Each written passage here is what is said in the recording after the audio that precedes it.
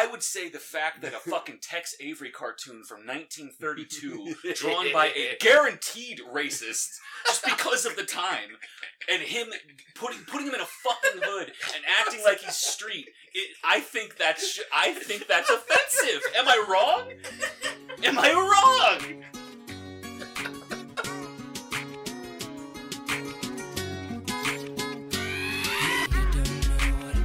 To win. It's going down. Meet me in the club. It's going down. Anywhere you meet me, guaranteed to go down. Come down and see me again. It's going down. Meet me in the club. It's going down. Anywhere you meet me, guaranteed to go down. Verse number 2, do the damn thing. Keeps on my neck, pocket full of bitten frames. When I'm in the mall, hoes just pause. Pop a few tags, give me that on the wall. Time to flip the work, make the block pump. Boys in the hood, call me Black Donald Trump. Dope boy magic, 7 days a week. Number 1 record, longest nitty on the beat. I think they like me. Yeah, I wouldn't say it. I wouldn't say it. I have no idea what it is. Here it comes. Is it? You probably shouldn't say it. No. Okay. Yeah. No. No, I had no idea. It's so like you. Oh, please inform me. Yes. Native Americans have been described as red. Mm-hmm. So if you describe someone as like a red bone, they're probably light skinned, like compared to black people. So like, Gotcha. Okay. which the statement is like, oh, there's probably some Native American in you. Like that's part of how we get red bone. Like that's part of the idea. But it's not. It's probably because would you call a Native American person red? No. So you probably shouldn't say red bone. But we do. We as in black people. to clarify. But I believe that's like the premise, right? It's the harking to like, you're probably light skinned, and at that time it would have the idea of red bone, like the idea is you were probably mixed with some Native American. Oh, okay. Interesting. Yeah. No, that's good to know. I had no idea. Yeah. Welcome to my world. Now, if you're quoting this song, no. I mean, you could. Yeah, never mind. That is the title of this of one of the songs. You should be able to say that. But in general, don't call someone. Unless you're Kermit. You put that Kermit voice on, you'd get away with anything. That is true.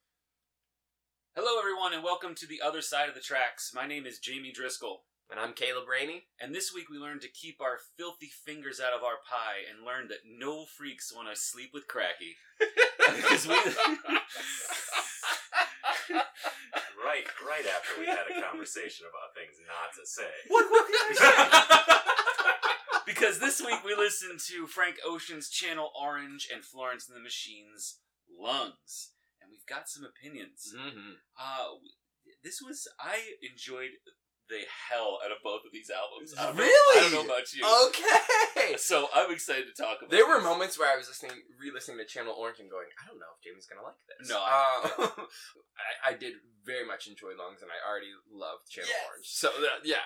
Dude, I had a feeling. I was like, if Caleb didn't like Lungs, that's going to be a major roadblock for me. So I'm like, this shit is fucking awesome. and to be clear, so this week we kind of tried something a little bit different. I know I'd assigned him Billy Joel, and then I called an audible and said I wanted him to check out Florence and the Machine because I wanted to also listen to an album that I'm not super familiar with. I didn't want this to become Give Caleb My Favorite Albums podcast. Yeah. So it was an effort to kind of get away from different types of music that we've come across, because my idea is to give you as many different types of albums as possible. So I think I did it with this one. Yeah. This is different than anything. I think I want to talk about Channel Orange first. Channel Orange was my hope in the same way, right? I'm Really? trying to give you different vibes of like what kind of music exists that us black people are listening to, because we don't only ever listen to rap, right? And so I'm like trying to give you genre and shift in different moods. So yeah, Channel Orange, you liked it? I liked it a lot. I want to go into some background for Mr. Please. Frank Ocean. Frank Ocean was born in 1987 in Long Beach, California. He was introduced to music through his mom, who would play jazz in the car, as well as Celine Dion, Anita Baker, and musical soundtracks. I think the musical soundtracks shine through in two specific ways that I'm going to bring up later. Okay. As a young man, he would frequent jazz bars and parlors, which encouraged him to create his own music. In 2005, he enrolled at the University of New Orleans. New Orleans? Nolans. Yep. However, sadly, Katrina destroyed his home and recording studio. He then went on to... He spent a brief amount of time at the University of Louisiana Lafayette before dropping out to pursue his music. Ocean would move to LA, working service and fast food jobs to support himself. Within 3 years, he had landed a songwriting deal and wrote for Justin Bieber, Beyonce, and John Legend. And at this point, I don't think you've given me a single artist who hasn't touched John Legend in some way. He's like the Stan Lee of black music. We love him. He's always going to pop up somewhere in the background. You're like, oh, did you see him? That's my favorite one. Like, he is... Shit, I gotta give you a John Legend. You have to. I will. He just always pops up. It's so funny. Ocean would join the hip-hop collective Odd Future and met Tyler, the Creator, and Tricky Stewart, who helped him sign at Def Jam Records. Mm-hmm. At Def Jam Records, he felt neglected and began working on a mixtape without their input. He went on to release his mixtape Nostalgia Ultra for free online to massive critical acclaim. Yeah. The tape focused on personal relationships, reflection, and social commentary. The success landed him a writing job on Jay-Z and Kanye's album Watch the Throne. Oh, I didn't know that. And once again, the Jay-Z and Kanye of it all. And I'm getting a bigger picture or a more realized bit about the moving pieces of the hip-hop world. And I've formulated an opinion that because so many people pop up over and over again and are giving approval by appearing on people's albums, I feel like hip-hop as a whole has an element of like soap opera or professional wrestling to it. Explain. Where it's like, oh, did you hear about what so-and-so are beefing? Oh, what are they going to do on the next track? Yeah, that is kind of... So there's this element of like real human drama as the backdrop to all this music. So you've got these characters who are for lack of a better term, to draw the analogy, you've got these people who are having drama and relationships as the background for what you're really here for, like professional wrestling. I guess you're right, because then you are going, well, what are they going to say on this track? Was that track alluding to this? Mm-hmm. Is this a beef? Yes. Is this what's happening? Yes. Oh, is he calling this person out? You're right. Is it possible that that's an alluring aspect of the genre as a whole? Is that something that you're invested in? Ooh, okay, so personally, no, because Okay. I don't have time. But at the same time, that's a lie. That's a lie. Because there are some beefs that I have gone, and I've been like, oh shit, what's going next? Oh, you lost it. It's done. He can't respond, right? Like, which does now sound like I'm watching a wrestling match. Yes! Where I'm like, he's out. That's a KO. He's done. 1, 2, 3. And that is still something that as a culture that we talk about. Like, oh, remember that beef? Oh yeah, and he lost that. So He's it's done. He got bodied, right? Like literally, he's done. So it's a cultural like touchdown. Yeah, for a lot of it's people. almost like it's a sport, right? It is very much in the same way. Yeah, because I would never expect to be like, oh, did you hear what the Cranberries said about Pearl Jam? Oh, I will not do that. It's just interesting. That's an aspect that's kind of formulated. It's because you have so many key players Okay. that are like I just coming for the throne. Yes, because I'm thinking about the fact is there are just so many white musicians. Yes. I was thinking about this as I was like, Jaden kind of has an easier job here because there's just so many more, and like there are plenty of black artists, but they don't get the acclaim or the notoriety simply because they're black, right? Because black music is not as consumed, or wasn't, I should say. But it is really, really like there are these key players, and so you know to be watching them, right? It's like you're watching basketball and Michael Jordan's on the court. You know to be watching Michael Jordan, right? Like you know that's what you're going to be doing. These are stars, and you're just watching them. Wait, you mean Michael Jordan of Space Jam fame? Yeah. Well, now we're talking LeBron James Space Jam fame. All right. I was going to avoid this, but did you see the fucking clip that dropped today for the new Space Jam? No, I did not. It is the first time I was like, that is cultural appropriation. I was like, that is offensive, and I don't understand. On Space Jam? What do you mean? So. At some What do you point, think this? Don Cheadle and whoever are on the basketball court, and Porky Pig raps at him. Oh, yeah. And Daffy Duck is like, oh, we're and he does this. I don't even want to. Is it the arm He thing? goes, oh, we're rapping now. I was like, this shouldn't. And he's wearing a hood. And I was like, and then he's like, that's all, folks. Is how he ends it. And I'm. It's so. Now the question is, can you culturally appropriate when you're an animal?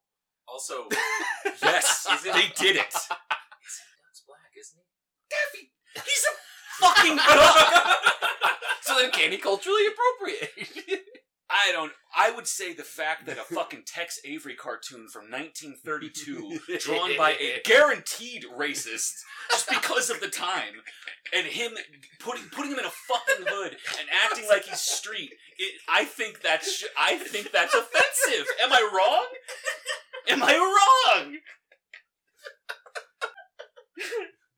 Channel Orange garnered universal acclaim and earned Ocean 6 Grammy nominations and was credited for moving R&B in a different and challenging direction.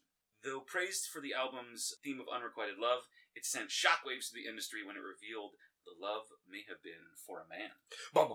And had a similar cultural impact as when Bowie came out as bi in 1972 alongside Ziggy Stardust. Oh, I've heard of Bowie. David Bowie. Mr. Bowie. Oh, yeah, I think I know that guy.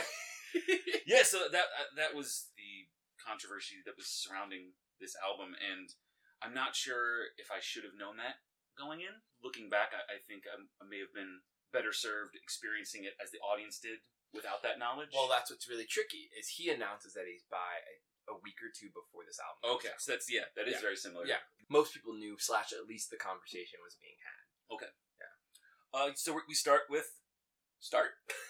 Yep. And I got hyped because the PlayStation startup theme. I know you. I was like, Dave's gonna know. And it was Street Fighter. He was playing Street Fighter. Oh, see, that I didn't know. Yeah. 100%. I was like, yo, is this gonna be about? Is this gonna be about video games? Because I am on board. And then I thought I don't know how familiar you are with the PlayStation startup logo. Not that. Not really. No. It has an orange glow. Oh, It's an all-white background with an orange square. Oh, I did know that. So I wonder if, and that's happening on the TV. Yeah. I was like, could this be his channel orange? I was like, is this... If you put a startup sound to a video game at the beginning of your album, I'm thinking this album is him playing a video game of some sort. He's perceiving it that way. I'm not sure if with you there. I'm not sure if that pans out. Any feelings on No, besides that, no. I just knew that you were going to catch that. And then we move on to Thinking About You. I liked we came in with the melancholy strings. Mm-hmm. The line, a tornado flew around my room. Mm-hmm. Are you familiar with the Vine? The Vine? No. So there was a very popular Vine back when Vine was popular. Right. You're dating yourself here. Oh, yeah.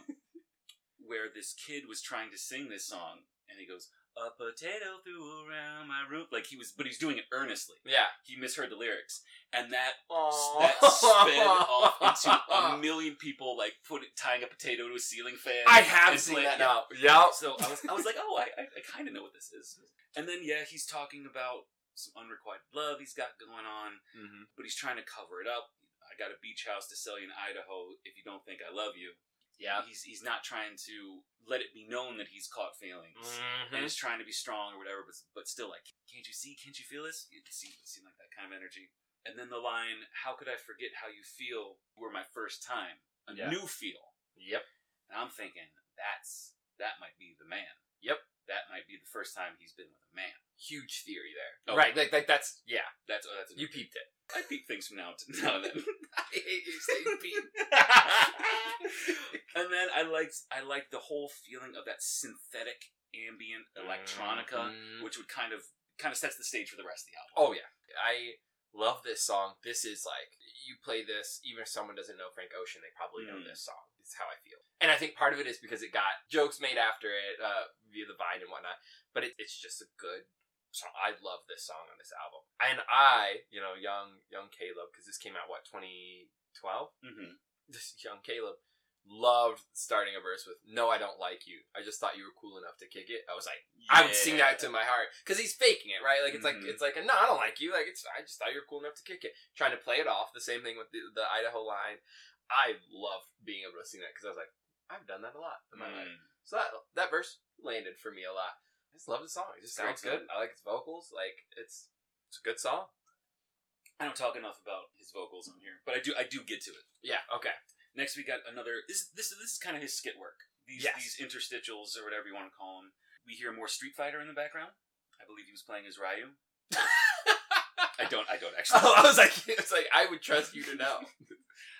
It's this weird, like 70s style commercial, and the only line I could make out was "I'll take the bullshit if that's all you got," and it's for fertilizer. Yeah. So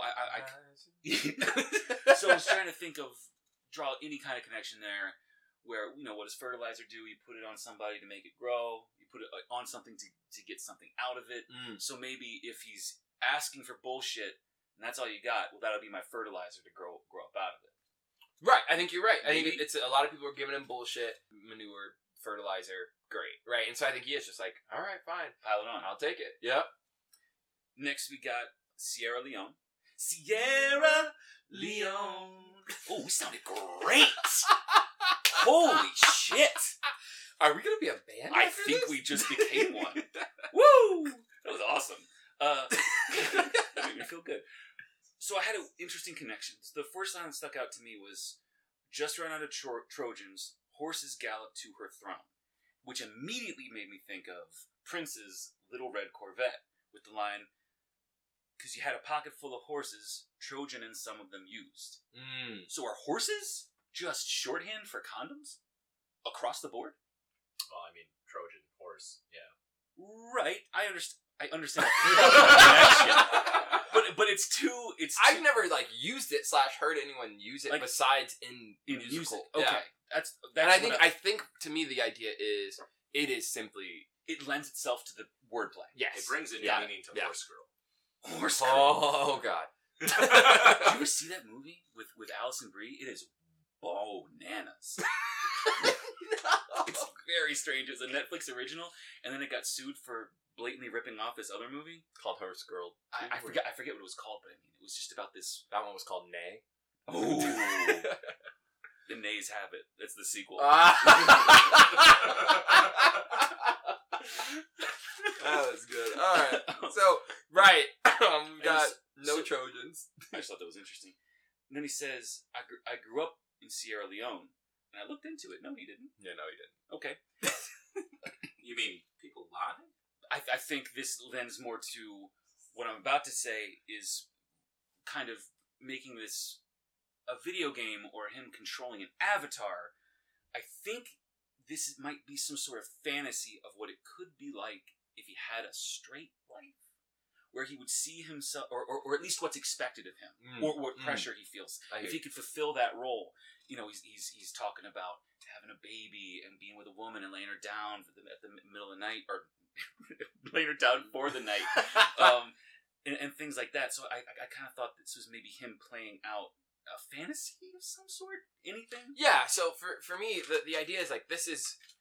And I think this happens throughout the album is because the video game is the one I went with because I didn't catch I got the PlayStation but I didn't get there, so I'm thinking channel, so I'm thinking TV, right? And Fertilizer, you called it a commercial, right? So to me this is a show, like this was, and I think a lot of this is different scenarios of life, right? Things that he could have done, what ifs or other paths that he could have taken. And so I do think you're on the right track there. That's a video game, that's an avatar, that's a different life that isn't actually his because he doesn't have a baby. Right? This didn't happen. I looked into it. Right, yeah. To make sure. Yeah. So this isn't real in some sense, but at the same time, it's maybe this song is inspired by the fact that he did have unprotected sex once and was like, what if I did have a baby? And then he just made the song about what if, right? Mm-hmm.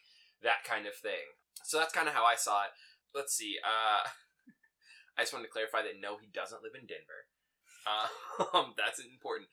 I think this is him playing, and I think he does that with other things in this album, in which he's just kind of not being himself, but in the same way being himself. Oh, the duality! I didn't have a fucking thesis for it until right now. Whoa! Okay. I'm look at me taking credit for the word that just came out of your fucking mouth. Appreciation. You found appropriation. You found the thesis that I think is correct. Because I was sad that I couldn't come up with it, but I think duality is nail on the head. That's so. I think that's what this is. He had unprotected sex in the first verse. Second verse, he's got a baby, right? And that, I think the second verse is probably the more, fictional part of it, right? The first part, having unprotected sex, probably did happen, right? Like, that makes sense, and that's how he got to this. And I don't know if any one of you have ever lived that life where you're like, wow, what if some things went way differently? Yes. So that was my thought, and he wrote a song about it. Yeah, and I also wrote that I like the little guitar strumming at the end. Yeah. I like that. Did I leave that out? I was here for that. Next we got Sweet Life. I like this one. Ooh, okay. I like the I love that first line. The best song wasn't the single, but you weren't either.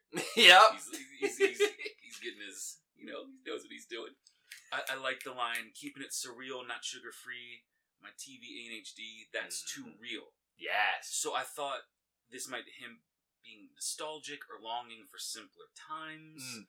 This does seem wistful in a way. It has that 70s funk feel with those bass lines. So I think it was definitely calling back to something that he had in the past. I love the big sound that came in right on You've Had a Landscaper Since You Were Born. Yes. You know what I'm talking about? Yes. Ooh. I love that. And this is kind of the first time he's... I can't tell if he's addressing himself as privileged or like well off. Or if he's like taking it to somebody, or if he's like pointing that at somebody. What do you think on that? So, from my understanding, is he wasn't well off. So Okay. I think the idea is there's some questions there about where he lived, right? If he grew up in LA, like was he around privileged kids? Do you see this even if you're not one of them, right? And so Because we get to a part that that we'll talk about very clearly. So I don't think he was a super rich kid, as we'll get to. I don't think that's how he grew up, but I do think that eventually he is rich, right? So it's this interesting thing where I think he lived around people who were rich, right? So he's seeing it, and he has empathy and understanding of that experience, and then he gets it as an adult, and that's a different experience, and yet he's still interested in the interplay of being rich, right? I think he's very much interested in the idea of what money does to a person, right? And so, like, Sweet Life, to me, is all about also ignoring the real life, right? Like, the line, the sunshine always keeps you warm, so why see the world when you've got the beach? Yeah, that's the next line I had. Yeah. I want to talk about that. I wonder if he's addressing kind of the privileged and the lazy, where it's like, oh yeah, I think it's very sarcastic. Because why see the world when you got the beach? Fucking lots of reasons. Because you don't have to just stay in the beach. You can go wherever you want. Yep. That's how I took it. Right, and I think he knows that, which is why he says it sarcastically to someone who's probably said it to him genuinely, right? Like he's like, oh, it's a mockery, and then you lose your sight, and he's like, but my TV and HD, that's too real, right? Like these people. That was my thought. I like the line "live and die in the sweet life," kind of biting and cynical, which I appreciated, and I loved that scream before the final lyrics that he has, that Prince-like scream. Woo! I was here for that big time. That's all I had. Hell yeah. I was like, got a little tickle of the keys throughout the song, a little synth. Ooh. It's a vibe, much like Living Rich. Right? Like the song, like I like the sound of the song. Me too. I love the groovy guitar at the end with like the bass walking in the back. Like, it was, yeah. I also thought it was really interesting. What a song to follow the fictional Sierra Leone, right? About fatherhood. And now we go from this song where we're pretty irresponsible to like a song that was talking about being responsible near the end, right? I thought it was kind of interesting. Like, Sierra Leone is like reality. What if I had a baby? It's not super raw, but it's there. And then we have Sweet Life where it's just like, I'm rich, why, see the world when I got a beach? Like, and it's like this vibe of just like, Frank Ocean writes these songs in a way that is critical of it, but also feels like you're in it. Right? Absolutely, yes. So there's a duality. There's a critical bend to almost everything. Oh yes, he says. I agree 100%. Next, we got some more of this skit work with Not Just Money. We're driving in a car. It seems to be. At first, I thought the radio was on, and then it seemed more like a phone call. And there's this woman who's talking about money and that being the difference between happiness and sadness. It's not just money; it's happiness. It's the difference between being happy or sad. And then she says, it meant nothing to you saving my $7. Did you? Yeah, so, and I wasn't sure. That $7 felt like it was a lot to her, and somebody didn't take care of her the way that she wanted to be taken care of in that moment. I don't know. But what we do know, is she's going to have a hot link when she gets home. But yeah, I think I think it is just kind of a general talk about money and its influence in happiness, and not, which I think is throughout the whole album. I found a fun fact, which is just that. So this is actually just one of Frank's friend's mom, Rosie Watson, who is scolding him. They recorded it because it was just too damn funny, and gave it to Frank to use for the album. And here's this. Apparently, the people at Def Jam thought it was a serious paid actress. And it was not. It was just a funny message that his friend's mom had made. But later, she does make a reappearance in his second album, or in his next album, which is funny. And that is, obviously, she's paid and, like, a little more prompted. But I thought it was a performance. And it wasn't. Wow. And so that's why connecting it is interesting, because it wasn't made for the album. Right? Like, It is that monologue about money and happiness, like, isn't really it. Organic. It was organic. And I think that's also why we get some points where, like, what are you... $7? What do you? Because it wasn't, from my understanding, it wasn't even addressed to Frank, right? Like, it was addressed to Frank's friend. They were like, "Yo, listen to my mom, blah blah blah," and he was like, "Oh, I can put that in my album." So yeah. So then next, I made a mistake, and I listened to Forrest Gump next. We can come back to that. You fool! We can come back to it. We can come back to it. To Forrest Gump, Yes. because not just money leads to a very important song. Super Rich Kids. Yeah. Yeah. So I when I got to the end of it, I checked and then I went back. So I've listened to the entire thing in proper order several times. But when I was taking my notes, I didn't. Right. Okay. It's important that we're talking about money and happiness, and then we go to Super Rich Kid. Which I want to start by saying I was expecting the ding ding ding ding ding. That's funny. But it's not the same. There's No. not that little ding ding ding at the end. It's not the same. They may be super rich, but they have no jets. Ooh. Well, he does have a jet. He's just not allowed to fly it. Isn't that a lie or something? Yeah. I liked how he bookends. He goes, "Start my day up on the roof," and then at the end it says, "End the day up on the roof," which tells me this is a cyclical thing, and they're falling asleep up there because they are super rich kids, and they're just getting fucked up all the time. They're getting drunk, they're getting high, they're doing anything and everything in between.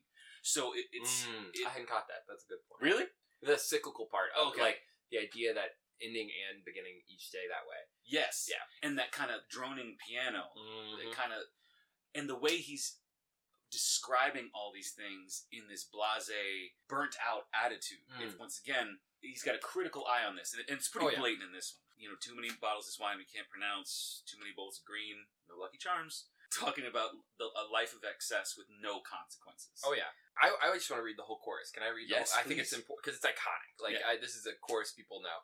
Too many bottles of that wine we can't pronounce. Too many bowls of that green, no Lucky Charms. The maids come around too much. Parents ain't around enough. Too many joy rides in Daddy's Jaguar. Too many white lies and white lines. Super rich kids with nothing but loose ends. Super rich kids with nothing but fake friends. That's harsh. Yes. I mean, do you think he's identifying himself as a fake friend? Ooh. Because he does have this inside view. He's very much in this, and I took it as he's saying he's a fake friend because he just wants to be around all this. Because he doesn't seem like he wants this. Because what he wants is real love. Yeah. And he states it big time. Not. So what I had written down is he wants real love, not this hollow existence. Yes. He sees this as hollow, and this isn't what he wants. This isn't going to satiate what he's looking for. I liked the line, "Close your eyes to what you can't imagine." Talking about the difference between like rich kids and his life. Close your eyes to what you can't imagine. Yep. Because there's nothing that they can't imagine. Anything they can imagine, they can have. So he's saying, you know, asking for them to like limit themselves somehow, because all he sees is them getting everything they want, and he's kind of asking them to be in his shoes for a little bit. Like there are things you can't imagine. Which to me, I think the thing they can't imagine is real love. Ooh, right? Like they're searching for it, but like they can't even imagine it, but they can see everything else that they can do. One of the saddest things is even the people don't care about them. The maids, the hired help, I can't remember. Like, they don't even care. There's a line somewhere, now I've lost it. I know what you're talking about. Yeah. I also thought it was funny that he said something about selling crappy grams to rich kids, which is something I've heard about, like, people... Oh, the oregano?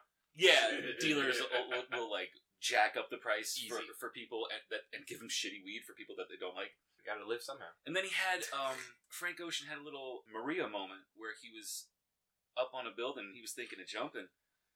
Yes. It was I hate that you made that connection. Oh, well then get ready for a little bit later, buddy. But it did seem a little bit of a suicidal fantasy where he's saying, walking along the roof, I'm thinking of jumping, close my eyes and feel the crash.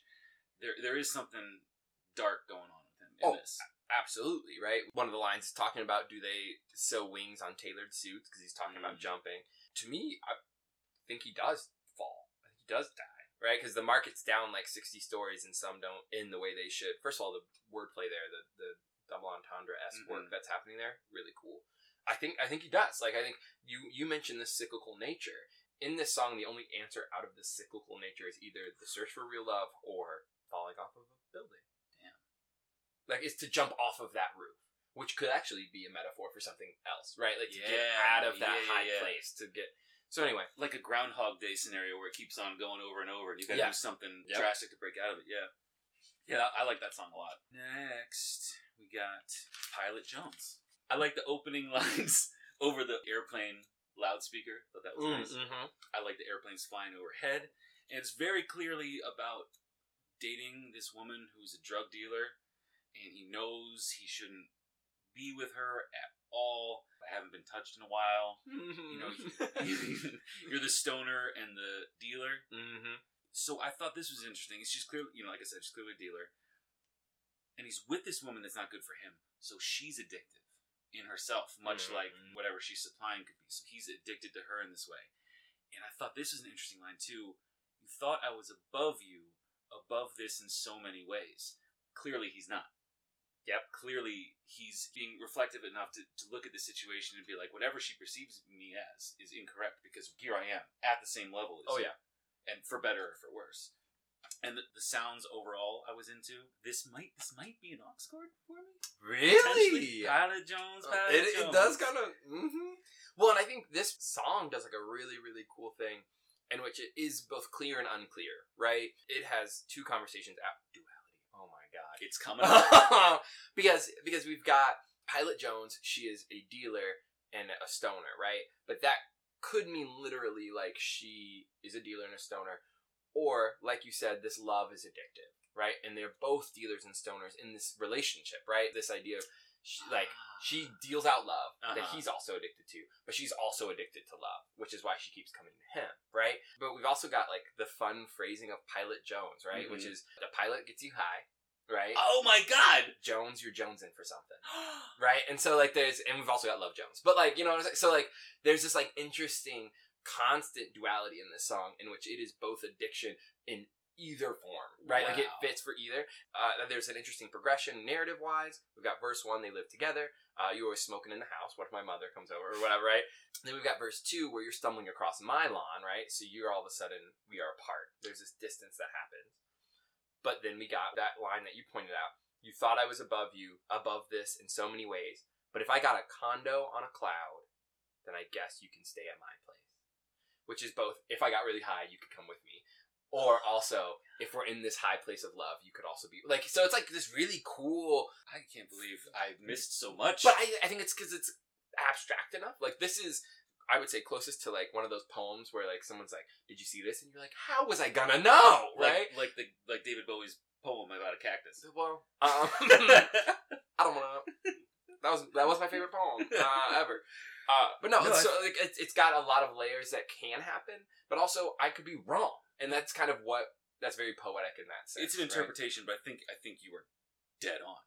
I think it's a fun one because I was like, is he addicted, and is he doing drugs, or is he just addicted to her? Is she even doing drugs, or is she just addicted? Because if he's describing his love for her as addictive, maybe hers is just the same, and she's just stumbling across the lawn because she's like crying in his lawn, like, come back, I want to be with you, right? Like, it's all possible. So that was a fun song and possible aux chord choice. I think so, yeah. Okay. Next we got Crack Rock.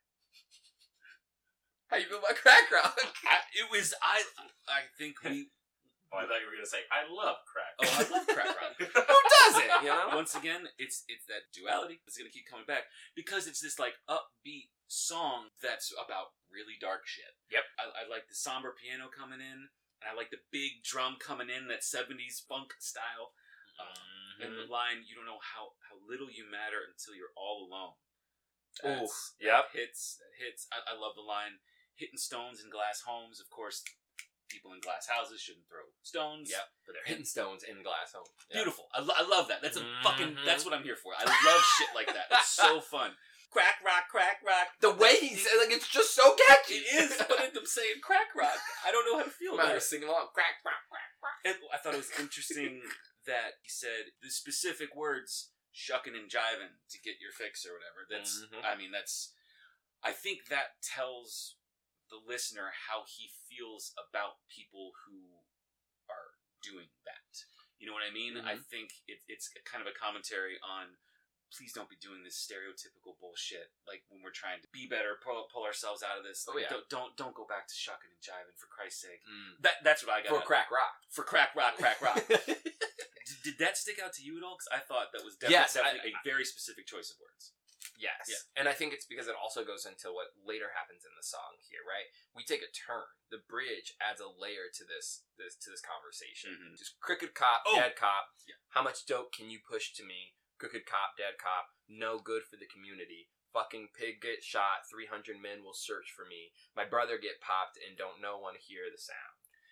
Yes. Okay, I want to get into that, but we can't blow past Freaks Ain't Trying to Sleep with Cracky. I've never heard somebody who's addicted to crack be referred to as cracky. Oh. Have you? Yeah. Oh. Well, that's new. I didn't. Oh, this is new for you. This is new vocabulary for me. Oh yeah, yeah. Don't invite Rebecca. She's a cracky. Well, you would say crackhead probably. Crackhead. That's always yeah. But like it's just You know what? I should change that sentence. It should be, let's go help Rebecca. She's addicted to crack. Instead of don't invite Becky. Right. That would be more progressive and helpful of you of the system. But instead. That was mean. Don't bring Cracky over. Yeah, I just realized that was really mean of me. It's like, you knew someone doing crack and you're like, just don't invite him. I'm just like, fuck that guy. That was upsetting. But yeah, so it does take that really harsh turn, and I thought he might have had a brother who was like an actual brother. But he did have like a brother who died in another set of circumstances. I did not know that. In 2018 that I forget, but it's not being shot by a cop. Well, 2018, that would be after this. Yes, that's what I'm saying. I like this one a lot too. It was just unexpected. Like I never knew what was coming next. It had a different sound from beginning to end, as well as like flipping that subject matter into being a lot more pointed at how crack has been distributed through police and all this horrible shit.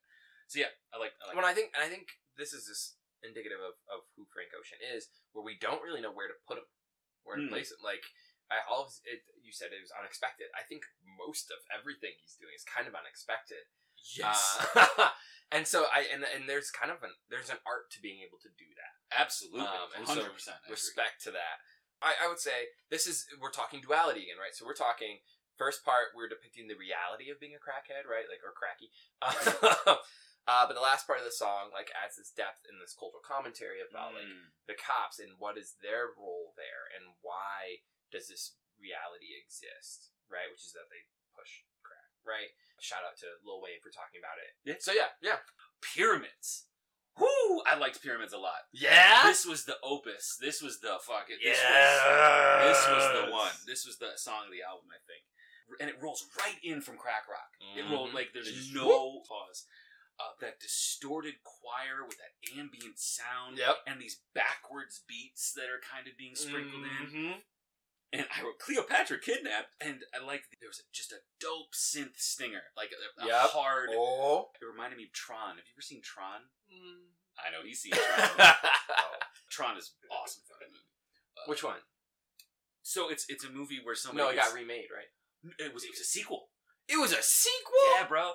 So 1981's Tron. Oh, anybody who doesn't like Tron Legacy, fucking come at me. I love that movie.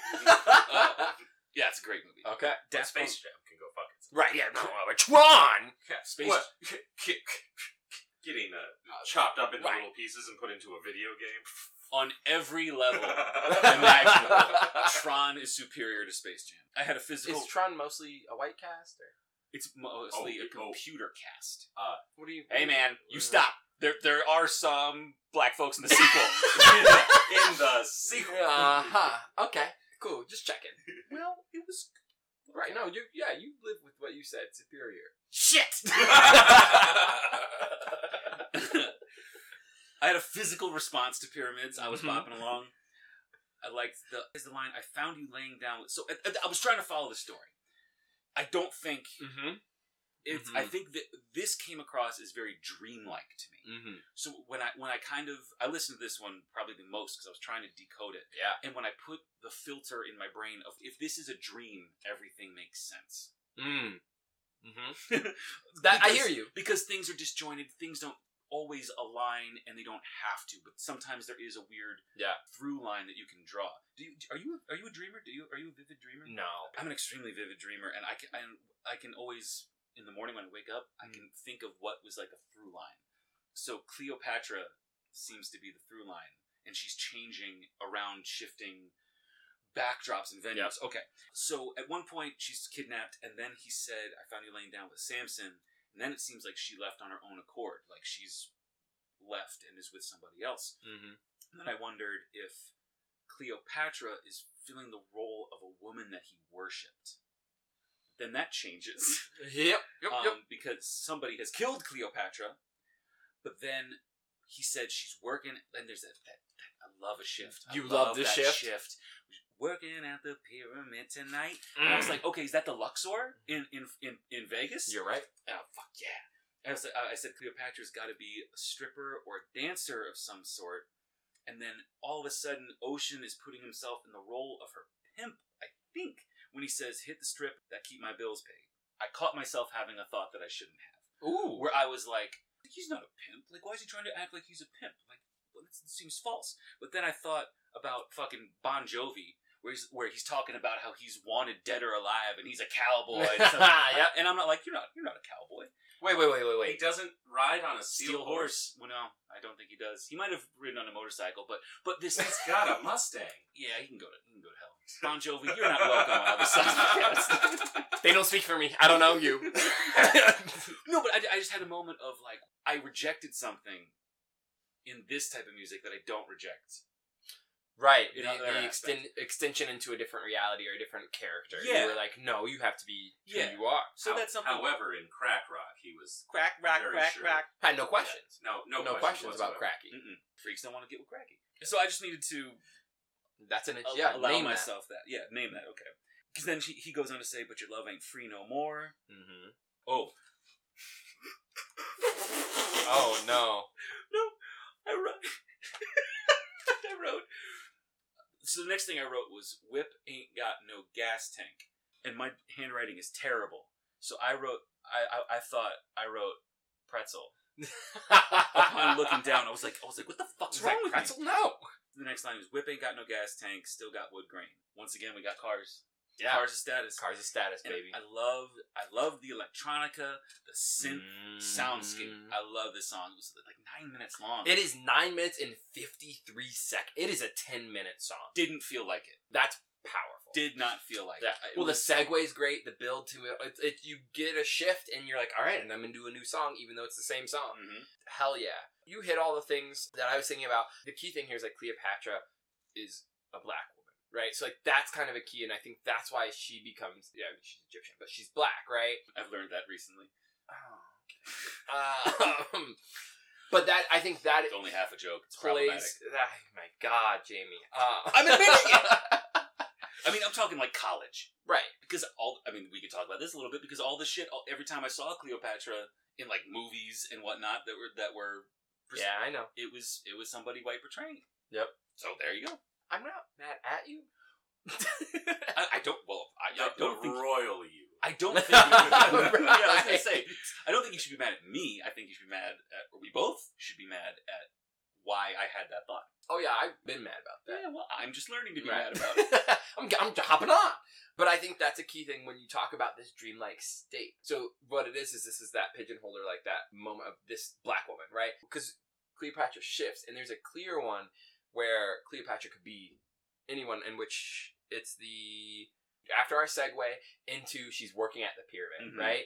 He wakes up next to a girl and he says, "Call her Cleopatra," right? Like he even states it as a this look that girl. Let's call her Cleopatra, right? So it's this placeholder for like the name of this black woman. And so yeah, I think the first narration is not supposed to really be listening like super closely because it is just a floating in and out of these moments, right? I found myself more upset when I was trying to sit down and figure out the narration and like pinpoint what's going on as much as when I just flowed through it. I was like, yeah, and Cleopatra, and I found you sleeping with some, and that like, and you just move to the next idea, She is definitely a prostitute in the second part, and he's pimping, and what's kind of interesting to think about, right, is Cleopatra. We start with this royalty, and as you say, like this admiration, and all of the references of Cleopatra. She is not anywhere in America. Correct. She is just Cleopatra, and we have references to Samson, whatever. Samus. Like Samus.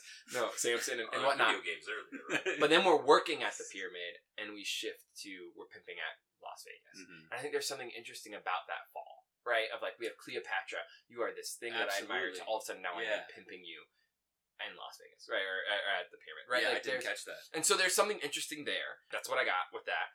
Cleopatra is the placeholder there. The guitar solo at the end by John Mayer. Okay.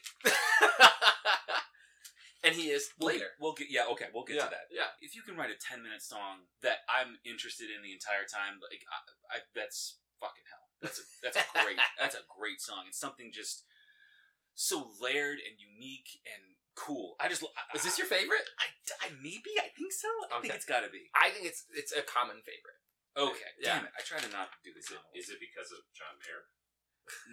No. That's why he likes. There's another one I could choose if I wanted to make a John Mayer choice. All right, so we're gonna get to it. Next we have Lost.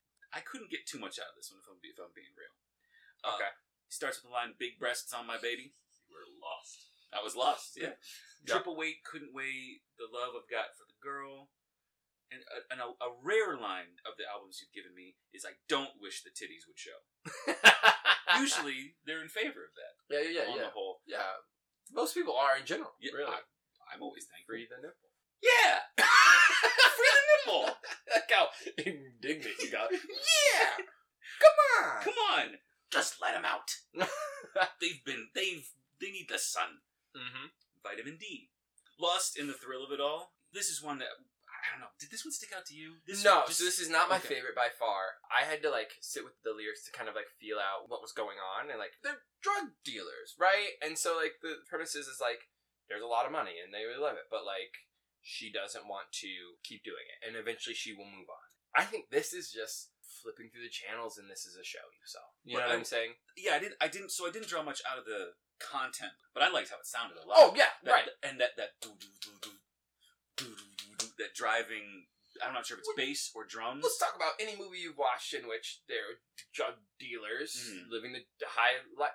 You watch it because it's entertaining. Like, it's good. It's good. Like, that's it. It's not because you're going to get deep meaning out of it, usually, from these movies. It's just a high risk or a high... Right? It's a fun, it feels good, enjoyable thing. And so I think that's kind of what he did with this. Yeah. It was a fun song to listen to. The closer he didn't reveal much, I guess is what I'm trying to say. Yeah. Next, we have White. Mm-hmm. So John Mayer is on the one song called White. And it's just John Mayer. It's just him playing. And the song's called White. Uh-huh. I want to know. It seems like John Mayer has this weird in with the black community. Give me John Mayer. We'll see if he goes to the cookout. And I don't know how or why the narrative shifted on John Mayer. Because here's my experience with John Mayer. Oh, you know him? Personally? No. Now, he came out when I was in like 7th grade, 8th grade, something in there, with that like, I wanna run through the halls in my high school. I wanna scream at the top of my lungs. You know that song? Sure.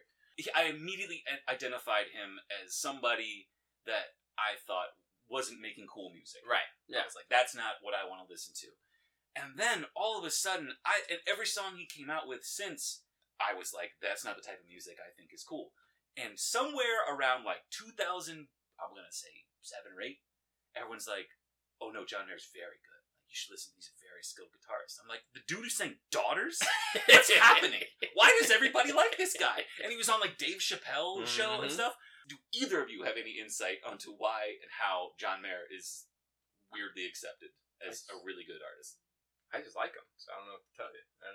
He's just good. I'm sorry, he's good. And you're mad? I have no preference. I just think he's good. Okay. He's good at what he does. Have you heard? I have. Okay. There has been a time, which is why you can't give me John Mayer. I have put on John Mayer's discography and just listened to it. Well, that's what I was saying. It seems like, and you can't be alone in the black community liking John Mayer. Well, let me tell you about what I didn't write much about this song. You don't need to get mad at me. But I'm just saying. Don't depict me as an angry black man just because I'm trying to tell you. To me, I wrote this is a classic old school R&B. Let's sway with each other in the kitchen with some smooth loving. That is what I wrote. So the fact is, if you could do that, you're in, man. Like that's it.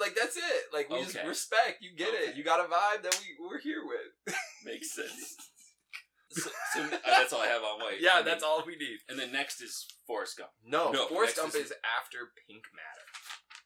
Oh, Forrest Gump is we got some ways to go. Monks is next. Correct? Yep. I love the synth intro and that big drum fill. I screamed. I knew you would. I screamed when that drum fill came on. Again, I liked this song, but I couldn't sink my teeth into it. Yep. It's about a girl, I think, that he saw or met at a concert. Who's on her own tour as a performer, perhaps. The monk in the mosh pit of it all. He moshes to pray, or he moshes to get nirvana, or something, as he says. So I should have gotten the duality here, because I said high contrast at odds with ideology. Yep. Neither here nor there. I didn't put a fine point on it. Mm-hmm. But yeah, imagining a monk in a mosh pit is something's out of place. Yeah. And they're doing it for some reason other than who they are. Like, being a monk, you wouldn't find yourself in a mosh pit. But here we are. I'm loving this conversation. We don't have to stay on this song for too long. Because what we're talking about right here, you said like there is a monk in a mosh pit. There's this religious thing that's happening here, right?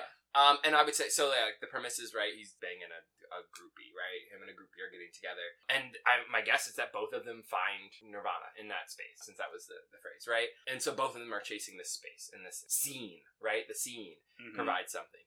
Then we shift to.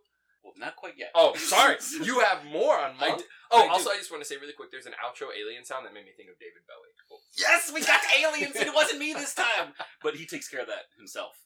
Frank Ocean does. Oh, yeah. So around this time, around this area, I realized Frank Ocean might be the Counting Crows of R&B. No! Oh, yes. Tell me more. And it hit on the line, we're lost in a jungle underneath these clouds. There's a monsoon that never ends. A coke-white tiger woke us up from our slumber to guide and protect us till the end. Now listen how it sounds when Adam Duritz sings it. We're lost in a jungle underneath these clouds. There's a monsoon that never ends. You're right. A coke-white tiger woke us from our slumber to guide and protect us till the end. You're right. But I mean, so it is funny, but it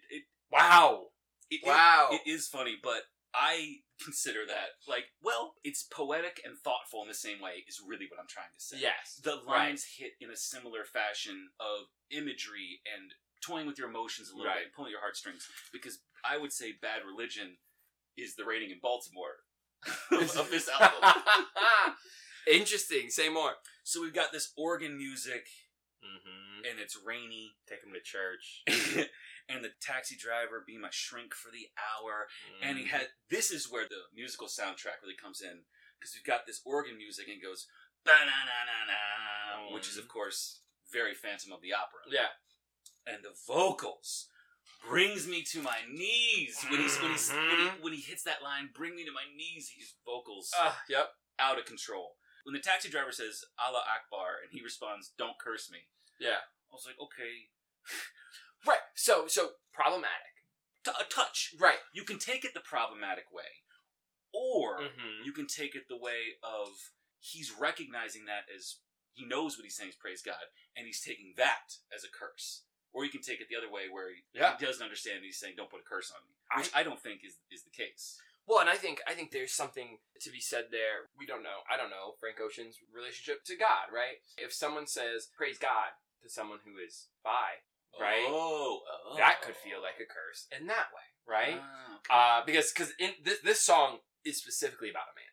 Oh, yes. Right, and so there's an interesting thing, right? Where he's coming in and he's got this therapy session. He's talking to this cab driver about a loving man that doesn't love him or whatever, and his answer is God. And for many people who are queer, that is not necessarily a great comforting tool. So there's something there where he's like, well, don't, like, if I'm saying, hey, I'm having this problem with this man, right? I love this other man, and you go, well, God is great. That could go wrong. So that's one way. There's also another way in which it is just like any religion. He's kind of like, because part of it is he's got this religion which is loving this man, right? And so now he's trying to be done with all religion, any religion. Like, don't curse me. I don't want any more of what I've got here. I'm already committed to this really bad religion. And then there is the problematic way of looking at it, which I just don't. I'm not buying. I don't buy think it is. It wouldn't track. Right. It wouldn't track for who we know Frank Ocean to be, even in this album. Exactly. I had the line, I can never make him love me, love me, love me. Yeah. I said people were surprised he was gay, but he came out before. Right. And the story is he played this for some of his people, and they're like, buddy, you're coming out, and he's like, you're right. And then decided to make a statement about it, because he was playing his album going like, hey, my album's just about finished, how you check it out? And that's kind of how that went. And he's like, I'm going to have to own it. This song is clear. Which is scary. Make him love me, right? It is very clear. And then there are songs that don't have gender necessarily noted, and you're like, I don't know. And I mean, we both know it's tough to be honest as an artist. Right. And I imagine it would be even more. This came out in 2012. Yeah. So, I mean, still a pretty good time to come out. In terms of all of human history. Right. True. Still a pretty good time. But I've heard from you and other sources that as a black man, it can be extra difficult. This is wild. Even in 2012. This is part of the reason I gave you Frank Ocean, right? Is because there, at this time, very, very few openly gay, bisexual, queer men in the music industry, specifically in this R&B rap realm that exists, right? Because we end up having rappers on these songs later, right? So it is monumental in that way. Okay. Because it's also accepted. It's a good album, right? Undeniably. Yeah. And then he has the line I thought was interesting when he says, I've got 3 lives hanging over my head like steak knives. I thought that was evidence of my video game. Ooh, I like that. But then I was like, no, he's living 3 separate lives. That's what's happening. Mm-hmm. So I imagined all these people that we've heard so far in this album are representative of 3 different types of people he is, different personas, different... Yeah, and ways he sees himself living a life. Like, he could keep live this life over here, over there. Oh, yeah. Which I thought was a really great way of putting it. I've got 3 lives hanging over my head like steak knives. And I love the drums coming in at the end. This song is just... It's somber. Oof. But the vocals make that is the sound for these vocals. Yes. Yeah, we hit all the things that I was thinking. I just love the getting a taxi and go, just outrun the demons, could you? Oh. That's a line. That's just, he's like, take whatever road you want, do whatever you want, just outrun the demons, could you? And there's just this, it comes from a place of exhaustion. Yeah. Like, he's collapsing. I'll pay for it. Yeah, he's collapsing in this taxi. Yes. Pink Matter next. So, I wrote, holy shit, the entire first verse. Bowie-esque. I feel like I gotta read it. Yeah, please do. What do you think my brain is made for? Is it just a container for the mind? This great gray matter. Sensei replied, what is your woman? Is she just a container for the child? That soft pink matter, cotton candy, Majin Buu. Oh. Just fucking awesome. What? Majin Buu? Yeah, no, you're right. Go ahead. Oh, we can talk about Majin Buu real quick. Oh, yeah. I knew your ears were gonna... Am I saying it right? Yeah, no, that's right. David Bowie-esque is the first verse, is what you were saying. Absolutely. Heard. So right, I was we got the very excited when he mentioned aliens watching us live on TV. Wait, what line is that? Oh, I got it. What if the sky and the stars are for show and aliens are watching live from the purple matter? Fucking... Oh my god! Fucking Bowie coming through again. You're right. It's life on Mars. Wild. And that's so funny because I did not like that song that much. But it's in all these other songs that I do like. I liked the Sensei character. Mm-hmm. Thought that was interesting. The vocals on Pleasure. And here we go. And then I wrote, Andre! Yeah! We love Andre! And then here it is, folks. I like the rapping. Andre's such a good rapper. He is. I wrote sax and guitar. Let's go. That deep, crunchy sound. And frankly, when that ocean's so motherfucking good. You said that well. That was good. I love that line. I thought that was clever as hell. And then make her walk the motherfucking plank. When you walk the plank, what are you gonna fall into? The ocean. Yeah. I liked Pink Matter a lot. I thought it was a really good song. I have so many things to say Please. about Pink Matter. Right, so I loved all the things that you loved. You named a lot of them. Oh, the strings in the background with the crescendo between verse 1 and 2. I was like, oh, okay. Andre's verse is one that I want to spend time on. Uh-huh. First thing to note is that Andre does not think that big-legged women ain't got no soul. If you want to understand that, he's talking about being with a lady, blah, blah, blah. She had the kind of body that would probably intimidate any of them that were unsouthern. Not me, cousin. If models were made for modeling, big girls are made for cuddling. Switch worlds and then we can huddle then. Who needs another friend? I need to hold your hand. You need no other man. We'd flee to other lands. He loves big ladies. So there's that. Love it. I would argue the most soulful women have big legs. You know, I'm not going to argue with that. Yeah. I love this work he did here. It's Joe Far Too Close. And I remember my memories, no sharp butter knife. What a life anyway. I'm building y'all a clock. Stop. What am I, Hemingway? Oh! He's a good rapper. He's just a fucking good rapper. That's why I like the rapping. I hate you. There's something that I looked this up because I was interested. I was like, how did Andre end up on this? This song almost featured Big Boy grabbing a verse. But after discussion, Big Boy and Andre decided that they couldn't do an Outkast reunion on someone else's song. So that's what happened. But we almost had Big Boy on here too. I just think that's really funny. Like Andre and Big Boy were going to be on a Frank Ocean. Like that's so random to me. I didn't know they were like broken up. I thought they just like weren't making music anymore. Exactly. So then Friends isn't broken up. The TV show they just ended, right? Okay. And then like you would make a reunion. Okay. Same concept, got right? it. It's not a coming together in the same sense. As you didn't have to choose a white show. I thought you might know it. Oh, I love the outro with Andre. You're good at being bad, but then you're bad at being good. For heaven's sake, go to hell. Love it. I just love it. He's a funny guy. He said like send her to a bank with a rusty gun. Yeah. So, all right, now we have Forrest Gump. What the fuck? What the fuck? Running on my mind, boy. Forrest Gump. So at this point, I'm thinking, okay, run, Forrest, run. Very popular quote. Yeah. It's a fun thing to shout when you see somebody running. Yeah. And it makes them feel self-conscious and you feel good. And I just wrote, in all caps, unexpected. I go, does he have a crush on a football player? Number 44? Is this actually about Forrest Gump? Forrest Gump was number 44 in the movie. I looked it up. Yeah. And so what I have to ask you is because this is a very unexpected cultural touchstone, is Forrest Gump a beloved movie in the black community? I would say no. I would have thought no. First of all, he rewrites history. I'm going to be honest. Yes. I haven't seen Forrest Gump in many, many, many, many years. Yeah, okay. Because it's not a staple in my life / culture. I would say. So, to me, it's also fucking strange. Okay, good.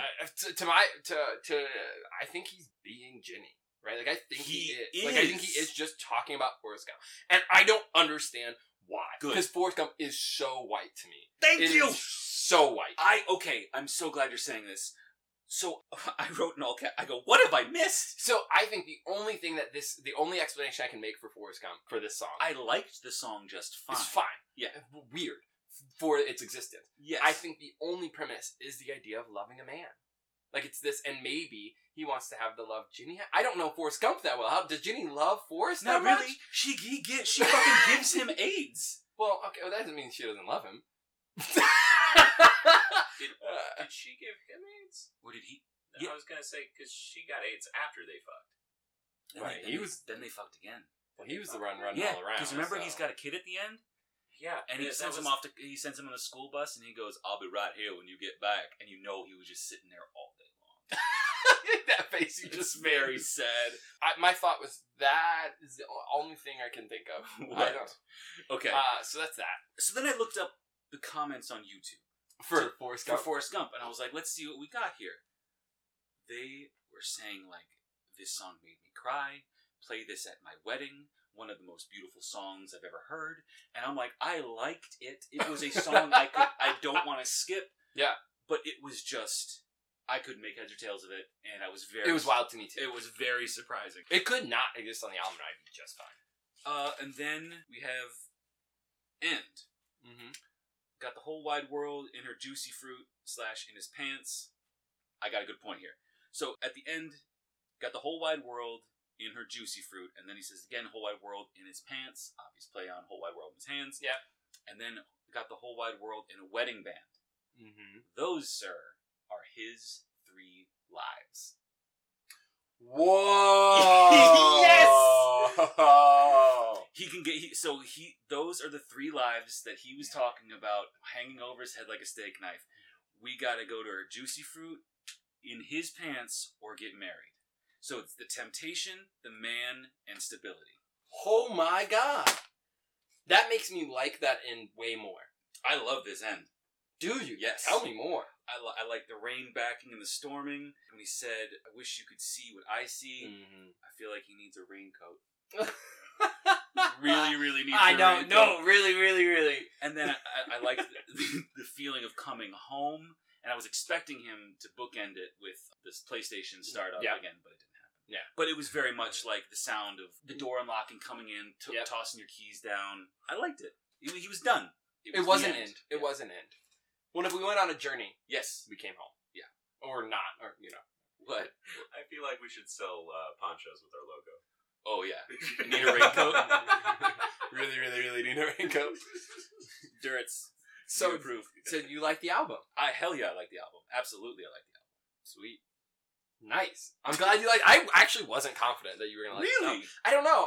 I guess I didn't think about the connection to David Bowie as much as I was just like, this is different from what I was giving you, and so I wasn't sure because I'm slowly learning your taste. So. Yeah. Yeah. I'm slowly learning yours.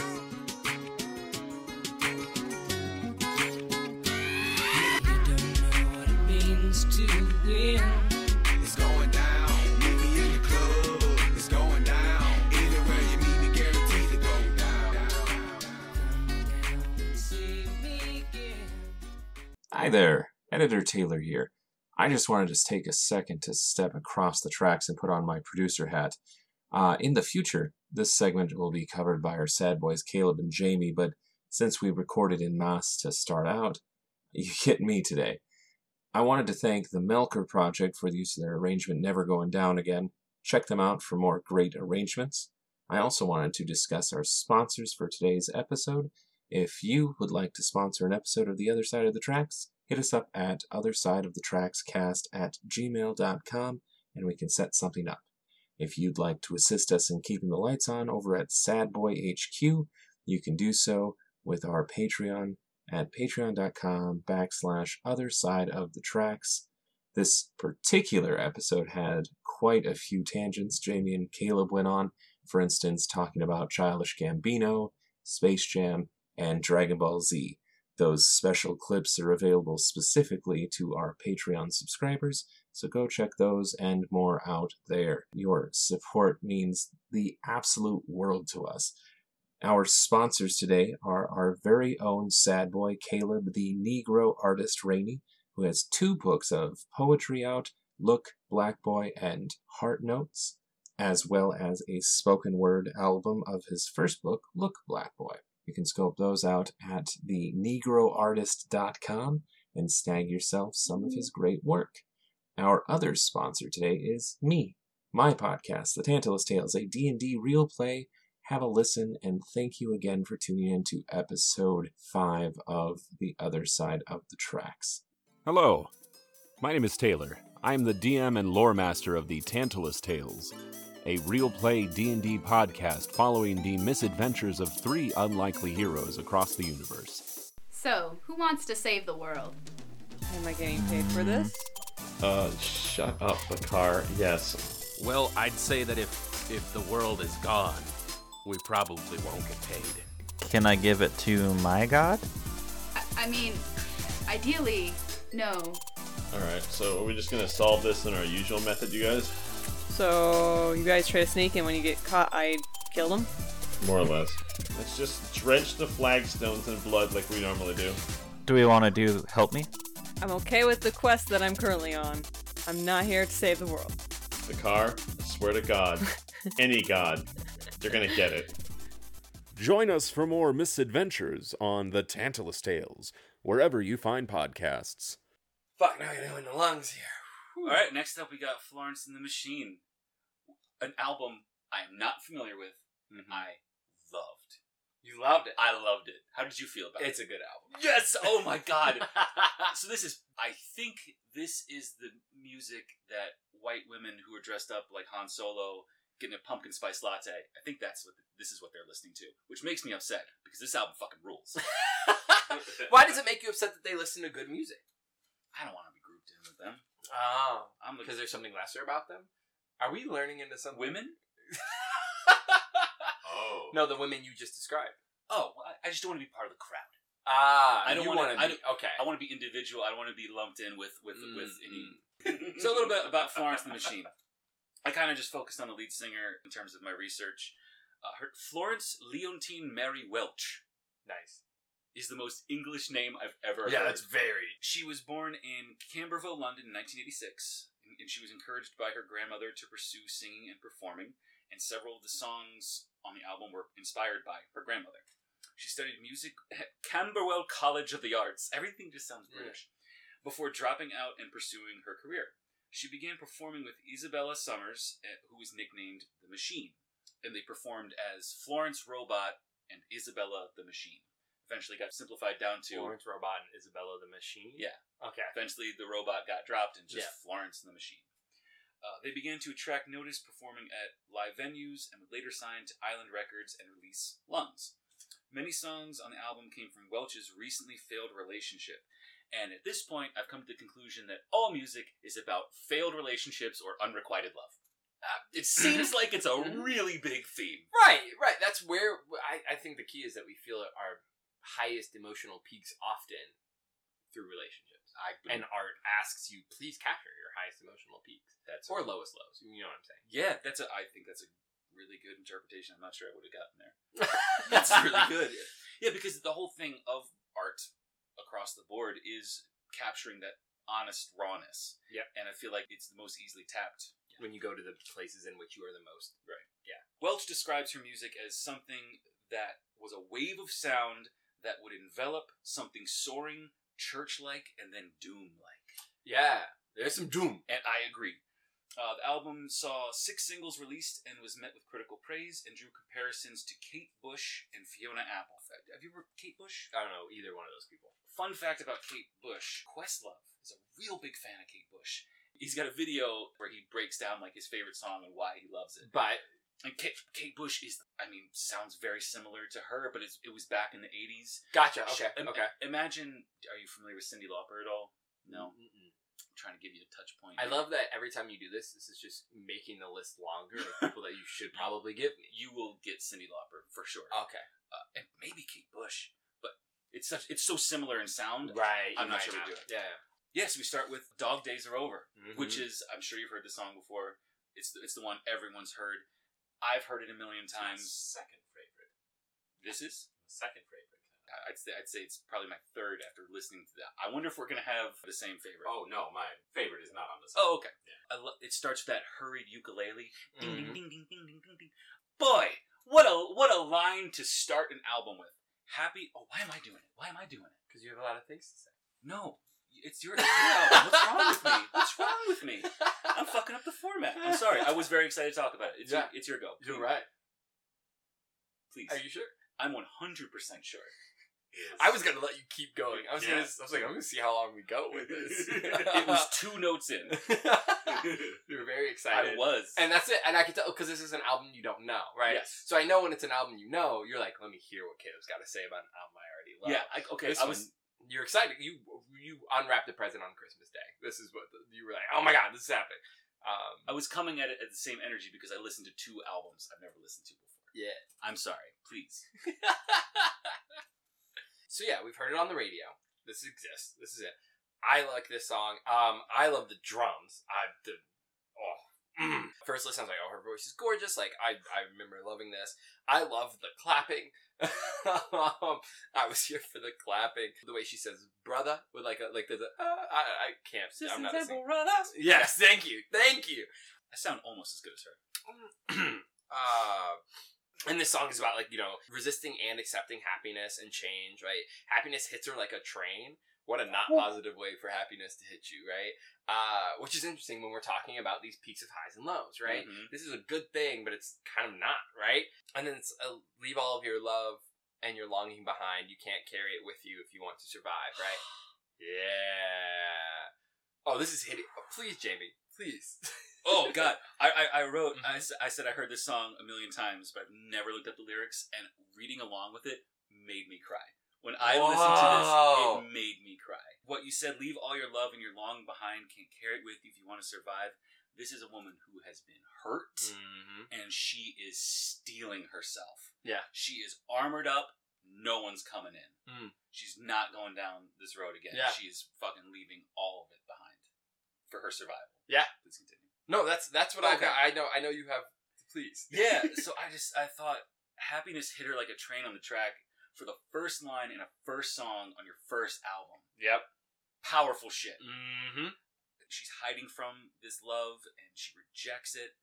She switches it up. Happiness hit her in the back by someone who should have known better than that. There's theme of betrayal here, or at least a role reversal, or some kind of unexpected twist where she's mad. She's really mad. I love that big drum sound and the twinkling heart. I thought it was a great first song on the album, and I love that the outro called back to the intro. And just to be clear, I was like, what are the dog days? I wasn't sure. Because whenever I heard it, I always thought she was saying the dark days are over. Oh, no. But it's dog that days. would have made more sense. It would have made more sense. Because dog days are just... Almost objectively, it makes more sense to say dark days are over. Maybe it's just the accent. Yeah, definitely. Because dog days is just the hottest days of summer. That's what it is. The hottest days of summer are over. The dog days of summer is a phrase. Yeah, that's what I've heard before. But what are dog days then? Because dog days of summer means it could be. There are dog days of winter then also. But maybe her love. So dog days is an interesting. Yeah, I don't know what to drop from that. I'm working hard as a dog. The hottest period of the year, reckoned in antiquity from the helical rising of Sirius, the dog star. Well, we got some constellation shit happening in that makes sense for white people. Astrology. That's really on brand then. Especially after who you described probably listens to this album. All right, so then we're gonna move on to Rabbit Heart. Raise it up. Sorry, raise it up. I can read. This is the first time that I'm like, that's a harp, right? Like that. I was like, because at first I was like, oh, I like dog days, whatever. I was like, this is a harp. I'm listening to a harp. So that happened. I was like, the piano / the keyboard is like really working for me. First listen, I just wrote, this song is kind of creepy though. Vocals wise, like lyrics wise, it's kind of creepy. Because I was like trying to catch it. I was like, this is creepy, right? Like creepy things are happening. She's got a good creepy voice. Yes. The voice itself, yes. And then this is about a ritual, right? Like that's mentioned, and I was like, yeah. And I was like, the fuck? And that's the white people shit. That's why I chose it. But there are things I did like. So I love the imagery of Midas as king, and he holds me so tight and turns me to gold in the sunlight. I don't know. Something about having Midas hug you and like that be like that imagery really stunning to me. Yeah. It was like I could see it. I understood like the emotional implications of what was being said there. Well done. And then there's a change in Florence, right? There's she starts as a rabbit-hearted girl, and then later I must become a lion-hearted girl, and I was like, oh, okay, we're like coming into it, which I think a lot of the songs are like stepping into yourself, or like stepping into something. I was like, during my close listen, I realized, because I was kind of creeped out by this song, but then I was like, why do I want to sing it, like, raise it up along with them, like with the background vocals? Like I wanted to sing along, even though I'm like, I think this is this is not it's a ritual sacrifice. Yeah. That makes me uncomfortable. But I did love how it ends with this is a gift. Yes, and it's the raw vocal non-accompanying moment. Just like it's like the acceptance of the price, right? Because the whole thing is like is this is a gift and it comes with a price or whatever, right? But this is a gift. Like it's still it's like accepting that. Oh man, well done. I took that moment as, you know, turning gold into the sunlight as her kind of accepting her role as an artist, or what she must do. It's kind of accepting the hug of Midas, right? Like accepting being gold, yeah. Whew. So we start with the looking glass spinning out of time. Immediately, when anybody says looking glass, I'm like, oh, so we're doing Alice in Wonderland? This is Alice in Wonderland. We're getting weird. We getting fucking weird. We're getting fucking weird. I love the weird shit. You gotta know that about me. I've learned. The line, who is the lamb and who is the knife? Let's fucking go. Let's go. I'm here for that. Like you said, rabbit-hearted to lion-hearted, stealing herself, recovery, growth, giving herself over to being either all of herself or growing in some way. That's how I took that. And the line, when they're doing this sacrifice, when the waters turn from blue to red, I said, God damn, I love me some biting lyrics like that. that imagery is just, and her beautiful voice saying this dark shit. It's dark. I love that. I love it. I love it. It's wild to me. I'm not calling you a liar. Mm-hmm.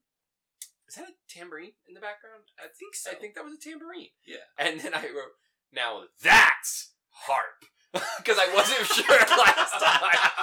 Still very confident in that. The heavy rhythms in these songs fucking rock. Yes. And I was like, this is what I will call rock and roll. Like, this is, and that's interesting because that's not what that's not what it is, but that's how I feel about it. This album is musically rich. At this point, I'm like hitting this like understanding of what I've gotten into. Yeah. Right. I'm like, oh yeah, this album is gonna be like this. Let it fall, let it fall, let it fall. Then the whole band cuts out. Hell yeah. Edging. Oh, and then the line, I love you so much, I'm going to let you kill me. Yes. What a fitting follow-up to the last song. I thought there's this interesting like ritual thing happening to then, I love you so much, I'm going to let you kill me, right? Because I need to fight against it or whatever. This is what you want from me. To then, like, I'm not sure that it was like necessarily a full progression as much as like an interesting conversation to be had between the two. I get that. So that's what I had. We had the opening lines, I'm not calling you a liar, just don't lie to me. I'm not calling you a thief, just don't steal from me. Are you familiar with the Andy Milonakis show? No. It's a very stupid show from the early 2000s where the theme song starts with, I got peas on my head, but don't call me a pea head. Bruce Lee's on my head, but don't call me a Lee head. And it made me think of that. Okay. Light twinkling harps and strings, and there's those droning drums. I was here for it. The line, I'm not calling you a ghost, just stop haunting me. Ooh. I think I have a distinct taste in which these might be my favorite drums that I've listened to in the albums that you've given me. And then following that up, the only other album I can think of where I was like, I'm here for these drums? Counting Crows. Over Zeppelin? Zeppelin's drums were rock drums. They weren't drums I liked as much. Does that make sense? And I could actually even recognize Zeppelin drums and be like, that was probably really good drumming. You like the drumming? No. I didn't like the drumming. I was like, that's probably good drumming. I'm not a drummer. I don't know anything about it. I was like, but they're probably doing really cool 4 sticks or whatever, right? Right, like I can recognize they're probably really technically good. I like these drums. I like Counting Crows drums. It's so funny because I can't conjure Counting Crows drums. I can't tell you like a beat that they made. I can just remember going, like I wrote it as a note. I was like, oh, I like these drums. Like I liked it. And so I did it again in here. I was like, the drums bang in this album. Oh my god, there's one specific one that we're gonna get to where the drums are just on display in a way that, oh my god. Yep. So more of I'm not calling you a liar. Yeah, I got a couple more. I like the line, she's got a ghost in her lungs that speaks for her and uses her body. So this is kind of, she doesn't feel in control or powerless against this person or this entity or whatever she's got on her mind. And it was interesting that she says, I love you so much, I'm going to let you kill me. But she only says kill me once. Every time after she says, I'm going to let you, and it falls off. So that kind of speaks to maybe her having second thoughts. Mm-hmm. She says it. And she says it. Let's see. Next we have Howl. Woo. I was like, this literally starts the song with a snare drum roll, and I was like, okay. This is when I got like, I like these types of drums a lot. Like, is this a genre thing? And I'm like starting to try to figure out what my taste for white music is. Hey, I love the strings in the background. Oh, they are strings. I'm guessing. I don't know. That was because I started second guessing myself as I kept listening. I also wrote, this lady has a big voice. Yes, like, this voice is just big. Oh, and it's cradling you. Yeah. I feel like it's cradling me, even when it's saying something terrible. Which kind of freaks me out. She could be a siren. Like, she could be me, and I would just drown. Buddy. Yes. I Kill would. me up. Yep. 100%. This is definitely siren rock. Siren rock. Yeah. Okay. I think you just made that up. Did you not just make that up? I did just make that up. Okay. Yeah, okay, good. You could have told me no, I would have believed you, That's what I'm Taylor. saying. I needed him to know. I was like, don't put siren rock into Spotify. Hey, I'm gonna Google that. I mean, there's probably is. a playlist of siren rock. So. I bet if we Google siren rock, Florence, I bet it'll pop up. Siren rock is Florence the Machine. Let's see. So this ending for this song, great. And I also it's like nice and abrupt. And that is one of my favorite things about this album is I love so many of the endings, which is like a distinct new thing for me. And let's see, the song is about young people falling in love and how it becomes an animalistic, like, desperate thing. Yeah. Be careful of the curse that falls on young lovers. Starts so soft and sweet, then turns them into hunters, right? And there's, like, this, like, animalistic, it's visceral, like, it is a raw song in a different way of raw. Like, yes. That's what I got. Oh, I just growled because the word was howl. That makes sense. I love this song. I'd never heard the song before. I wrote solo piano intro. The drums come in like a storm. Oh. And then the next thing I wrote was, "Goddamn, I love this." the entire first part. I mean, I couldn't pull out a single line in this because I loved every word. I was like, "You want to sing it?" No. The one I did pull out, which could be any of them, was "You are the moon that breaks the night for which I howl." Beautiful imagery.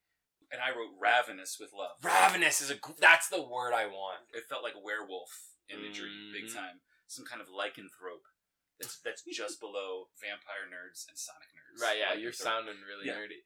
And this is big Kate Bush vibes. Massive. Okay. With that synth in the background, I don't know if you can recall the song specifically, but that was just big 80s style, coupled with her voice. And yeah, I don't think there's a single line I did not love. "Drag my teeth across your chest to taste your beating heart. My fingers claw at your skin. Saints can't help me now. The ropes have been unbound. I hunt for you with bloodied feet across the hallowed ground." Like, oh my god! It's so fucking visceral and badass, and she's singing it with this angelic voice. I am just, I was enraptured. At this point, I was like, okay, I fucking love Florence the Machine. There's no way around it. Wow, so you're gonna listen to more. I think I am. Yeah, this is what this sounds like. I love that. Kiss with a Fist. Yeah! Thank you for having the same feeling that I had there. Which is, we both just kind of made a face at each other. So this is about abuse, which is interesting because I guess you can make the argument that it's not, but it just feels too much like it is for me that I feel uncomfy. So, like, I just do. A kick in the teeth is good for some. A kiss with a fist is better than none. Whoa, a kiss with a fist is better than none. That's a reoccurring line. I don't like that. Yeah, I disagree. Right. And so, that didn't land for me. I really wasn't. Which is funny because I was actually talking about this with a white lady, and she was like, "This is one of my favorite songs on that album," because she was like pulled up the track list, and I was like, "Yikes!" Name her. No, but I because it does not land for me. But I did write. I feel like only a white woman would sing this. Yeah, because I mean, a black woman would sing respect, and then no man is gonna sing about domestic abuse. They don't. Not that it doesn't exist. It just doesn't. It doesn't land. Yeah, I was like, this is a pure demographic, which is why I thought it was funny that a white woman was like, I like that song because that whole all of my body and my morals and my mind is like, no, like this, that's not okay. That's not okay. I want to talk to you about how that's not okay. I know you know that's not okay. I get that you might be capturing the problematic essence of this statement, but I just don't want it. To speak to that, I'm not a woman, but I have lived with women most of my adult life. I think this is appealing to women as a power fantasy, where it's, you do this, well, I'll do that. You do this, well, I'm going to do that. And, like, I can take it. I'm tough. I'm big. You're not going to bring me down. Okay. I don't I like it. think it... I agree with you. I agree with you. I don't like it in this song. But there's in this an way. element that's... I think that's the appealing factor to them. Tweet me if I'm wrong. You're right. And you might be... Which, no one ever corrects people on Twitter. Oh, buddy. By the time this comes out, this will be not truth anymore, but Jamie doesn't understand how Twitter works. Oh, you say Oh, words. no. By the time this comes out, it will still be an undeniable fact. Look at it. Oh, I can do Twitter. Did you... That is all I had, is I'm uncomfy with this song. I wrote, as soon as it came on, I go, ooh, she's tough. Those Welsh. And I just want an Irish woman to yell at me. There's something about that there's something... Is that a kink? Yeah, I want her to be like... Don't. You can leave it. Your jokes are stupid and your hair is dumb. Get a job. Welcome to the other side of the chains. I can do Irish. Okay, anyway. So it sounded like White Stripes. This song, that guitar, it was very similar to the band White Stripes. White Stripes? Nope. Yep. Nope. You hit me once, I hit you back. You gave a kick, I gave a slap. Yeah. You broke a plate over my head. So I set fire to your bed. Yep. Is that a proportional response? Is that a proportional response? Okay, so as soon as we're at a plate being broken over somebody's head, situation's out of control. You think so? Situation's out of control. You've never heard of, like, knife play. Knife play? Oh. Yeah. I don't want to know. I don't want to know. I'm doing the math. You don't need to tell me anymore. Do you see his face? Yeah. His face is as vanilla as... God bless. God bless. God bless. You all do whatever. I don't want anything sharp around me. Or my bits. I need it all.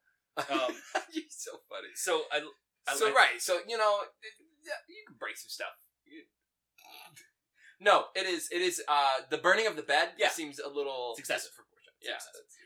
So the song had really big rock and punk vibes, very clearly about an abusive relationship, like you said.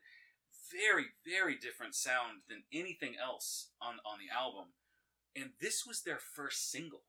This was their first single? So could you imagine... This makes me upset. Buying an album, hoping for more songs like this, and then you get her being like, Aries in the northern sky! Like, or whatever the fuck she's gonna sing about. Well, I mean, people bought Zeppelin 4. That's true. I still don't get that one. That's all I really have. I want to move on from this song. Please. So you're more comfortable with this song? Well, that was actually really funny, right? So the next song, Girl with One Eye, I was like, Girl with One Eye, right after singing about getting hit? Coincidence? Is like what I was like, that was my first thought. And again, I am rocking my head, but this song is eerie.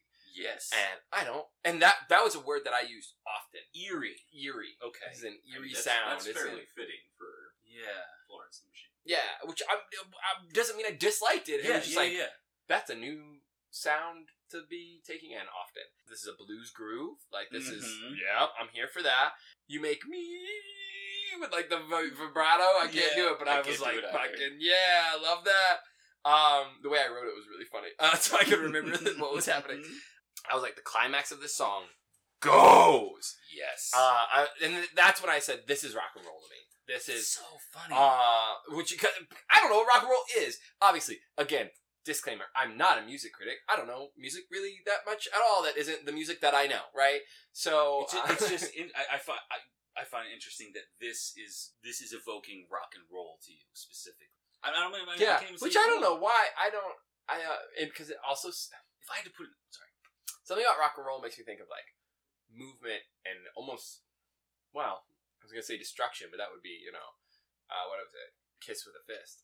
Through this journey, I'm gonna figure out more about what I think rock and roll is and why.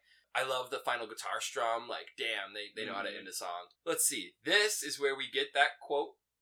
Get your filthy fingers out of my pie. Yep, so we're going to pin that for a second. Fingers in pie. Because what I got first, right, was my mind goes to American Pie, Cherry Pie, to greed. That's where my mind went. To greed? Yeah, Americans are greedy. That's Oh, yeah. Nobody taking any slices out of my pie. Right, that reference specifically. But you're right. So like that's where my mind went. Right? Is if you give me cherry pie, American pie, green. Like I don't know why. That's how I got there. And it is in connection with get your filthy fingers out of my pie. Right? Like pie is my American dream. It's mine. Right? There's something happened there. Obviously that was a reach because then we got to. I slipped my hand under her skirt. I said, "Don't worry, it's not gonna hurt." And so that is where we go. Yeah. And again, I am uncomfortable. Yes. So we got this lonely guitar, and we've got the line, took a knife, cut out her eye. I took it home, watched it wither and die. The most upsetting part of that sentence, in my opinion, is that she took it home. Like, I can understand a passionate moment, giving a lot of leeway. I can see somebody cutting someone's eye out. That makes sense. And I'm like, oh, you shouldn't. And then being like, oh, what have I done? Yeah. But like being like, and I'm taking it and I'm putting it on a shelf and I'm going to watch it wither and die. How's it doing today? I wrote, who wronged you? And then when she said, so we had get your filthy fingers out of my pie. And I thought she could have been cutting the eye out of somebody's maybe her man was cheating on her. Okay. I thought maybe, but then slipped my hand under her skirt and I wrote, no, I know what you're capable of. Like, you might have a knife. Stop. No. Don't be under my skirt. No. I like the big, crunchy guitar, and the drums come in, and on the repeated made me cry. And I just wrote again, I'm not talking enough about her vocals because they're amazing. Right, and I think that's very much. Even when I am uncomfortable, I'm still happy that I'm listening to her. Right? Like, which is kind of, there's power in that that we've got to acknowledge. That girl can sing. Good God. So I do not watch Friends at all, but I have hosted enough Friends trivia to know bits and pieces, and I know that Joey doesn't share food. And now I'm thinking, get your fingers out of my pie. That's how you get stabbed in the eye. And I'm like, is that a bar, Taylor? Oh, ooh, we dropped one. He's good for one per episode. Yeah, one per bar. Everyone gets one. Yeah, so this was an interesting. I need to understand. You said I know what you're capable of, and I immediately went, I'm not sure I do know what. I'm concerned about what she is capable of. Because I slipped my hand under her skirt and I said, "Don't worry, it's not gonna hurt." That's what's happening there, right? That to me seems same in the realm of abuse that ends with kiss with a fist, right? Like we're in a place where I'm not sure I want to be. And she had the whole thing has a sinister tone. Yes. Like it's that slinky, kind of smoky, jazzy. Well, and the question is she being herself?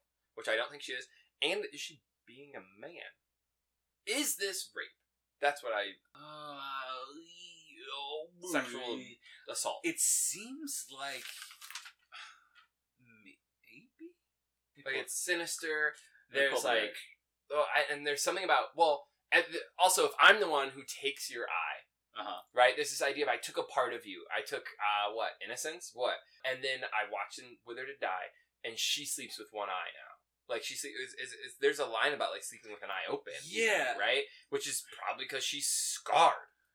Okay, I slipped my hand under your skirt. Yeah. I said, don't worry, it's not going to hurt. Oh, my reputation clouded with dirt. That's why you sleep with one eye open. But that's the price you pay. Okay, here's my premise. You ready for it? Let's go. So, Florence the Machine taking on being, I'm going to say a man and not her. Right? Okay. A man rapes a woman, aka takes the eye, goes home, watches it wither and die. There's some pride and weirdness to it, right? But she speaks to it, gets mud on his name, and now she has to sleep with one eye open because he is that person. He's dangerous. Okay. I don't like it. Yeah, I did not an Oxford choice. You're right. I needed that relief. Thank you. Because that is very much. It was. Yep. So we'll move on. We've got drumming song, which I think is a great name for a kid's song. The first thing I wrote is I hate the name. That's a bad name. Drumming song. Drumming song. Oh, drumming. Yeah, we're just gonna be drumming, baby. Woohoo! Delivers what it promises. That's sad. And I wrote, it makes sense that drums would be so prevalent in this song, but this is my least favorite drumming of the album. Yes! Yeah. Yes! Like, out of all of the drums that I've heard in this album that I've been like, yes, come through harder. This is the least favorite. That was my least favorite. I also wrote, they do this chanty, ritualistic shit a lot. Mm-hmm. I think that's some white people shit. That's some, like, y'all culty, ritualistic, weird people. We like a ritual. Right. Maybe that's why we like country line dancing. And structured dancing. You need structure. This dark hooded figure being like, "Allah man left," and we're all like, "Ah, yes, we shall." Yeah. Shuffle, shuffle. I was like, there was even a crazy alien light beam sound effect after the chanting. Like, what is going on here? And so I was like, I think this song is about falling in love with someone and, like, the thrilling feeling. That's what I got there. Now, one thing I did want to say that was kind of interesting and exciting, and again, goes into this trope of I see white people music in the world, is I could see this chorus in a movie. The protagonist finally walking across the room to kiss the love interest, right? Like, I could see that as, like, this, just the chorus, right? The louder than sirens, louder than bells, sweeter than heaven and hotter than hell. As I move my feet towards your body, I can hear this beat. It fills up my head, and it gets louder and louder. And it's, like, going, right? And it's building. And I can just see it just, like, this moment he finally, turns around and gonna walk across the room and do... I could see it, and that was cool. Yeah, I agree 100%. I said, when she says, I ran to the tower, I love lyrics like that. Where it's like, what tower? Where? On what land? Where are we going? Where will we be next? This explains the mysterious tower and how the secret told. Yeah. I love that shit. Yep. So when he was gone, he leaves ringing in her ears, this drumming. It's time away from her lover. I love this line. As the water fills my mouth, it couldn't wash the echoes out. When she dives into the water and is still, like, trying to get clean, I think she's still kind of rejecting this love. So this drumming that she's hearing inside her head whenever he's around, she doesn't want it to be happening. Right. It's involuntary. And what she can control is, like, I just want to get away from it, but she knows. But it's still there. She knows how she feels. She calls this song Almighty, and we start with the heaven and hell. So we're flirting with some religiosity here. And then I wrote down some better titles. Wash the Echoes Out. Ooh, that is a great title. Almighty Sound. Yep. And Louder. Louder would even be better. Yep. Yeah. That's free, Florence. Yep. Feel free to just yell at me, though. Will you sing to him in like a mean way? He'd still be into it. I would. 100%. Next, we have Between the Lungs. And I want to say, I feel like we are somewhat zooming through this, but I think part of it is because you can only say, this is so good. So much. Right? Like, I think that's part of it, right? So we're hitting these songs and we're talking about, but I feel like part of it is because it, how often can we aren't music people, in the fact that we can't tell you the syncopated rhythm that they use, blah, blah, blah. We can just be, that was good. This sounds good. This is enjoyable. And so I think I just, like, am coming to note with that. I wrote, tap that tambourine, baby. I was here for that. I was tapping my foot to the drum. Doom, doom, doom. Like, yes. That slide up and pitch at the end of the elongated, like, lung that she was singing. Yes. I love anytime that she slides up with her voice. That picture, and she does it so well and so effortlessly. Yep, it feels right. It just feels right. There's another slide. Oh, in the first verse, at the end of the lines, it was like, it was released, the breath that passed from you to me. And, like, there's this, like, oh, it's intense, but it's just that line in that verse. And this is the point where I came to the word ethereal. Yes! This is when I came to that word. 100%. I agree 100%. So between two lungs, what's between two lungs? The heart. Oh! Isn't it?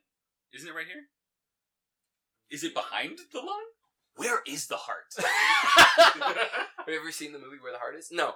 The one with David Duchovny? Where he gets a monkey heart? No. Oh no, it was a gorilla. We've gone many places now. No, the heart's here. It's right here. Oh yeah, you put your hand over to your the heart. left. I'm an idiot. Yeah. I literally wrote the heart with an exclamation point were because so of excited. such confidence. What a dum-dum. Trapped between two lungs. Yeah, I kind of kept with this. I said the heart is kept from feeling due to her talent.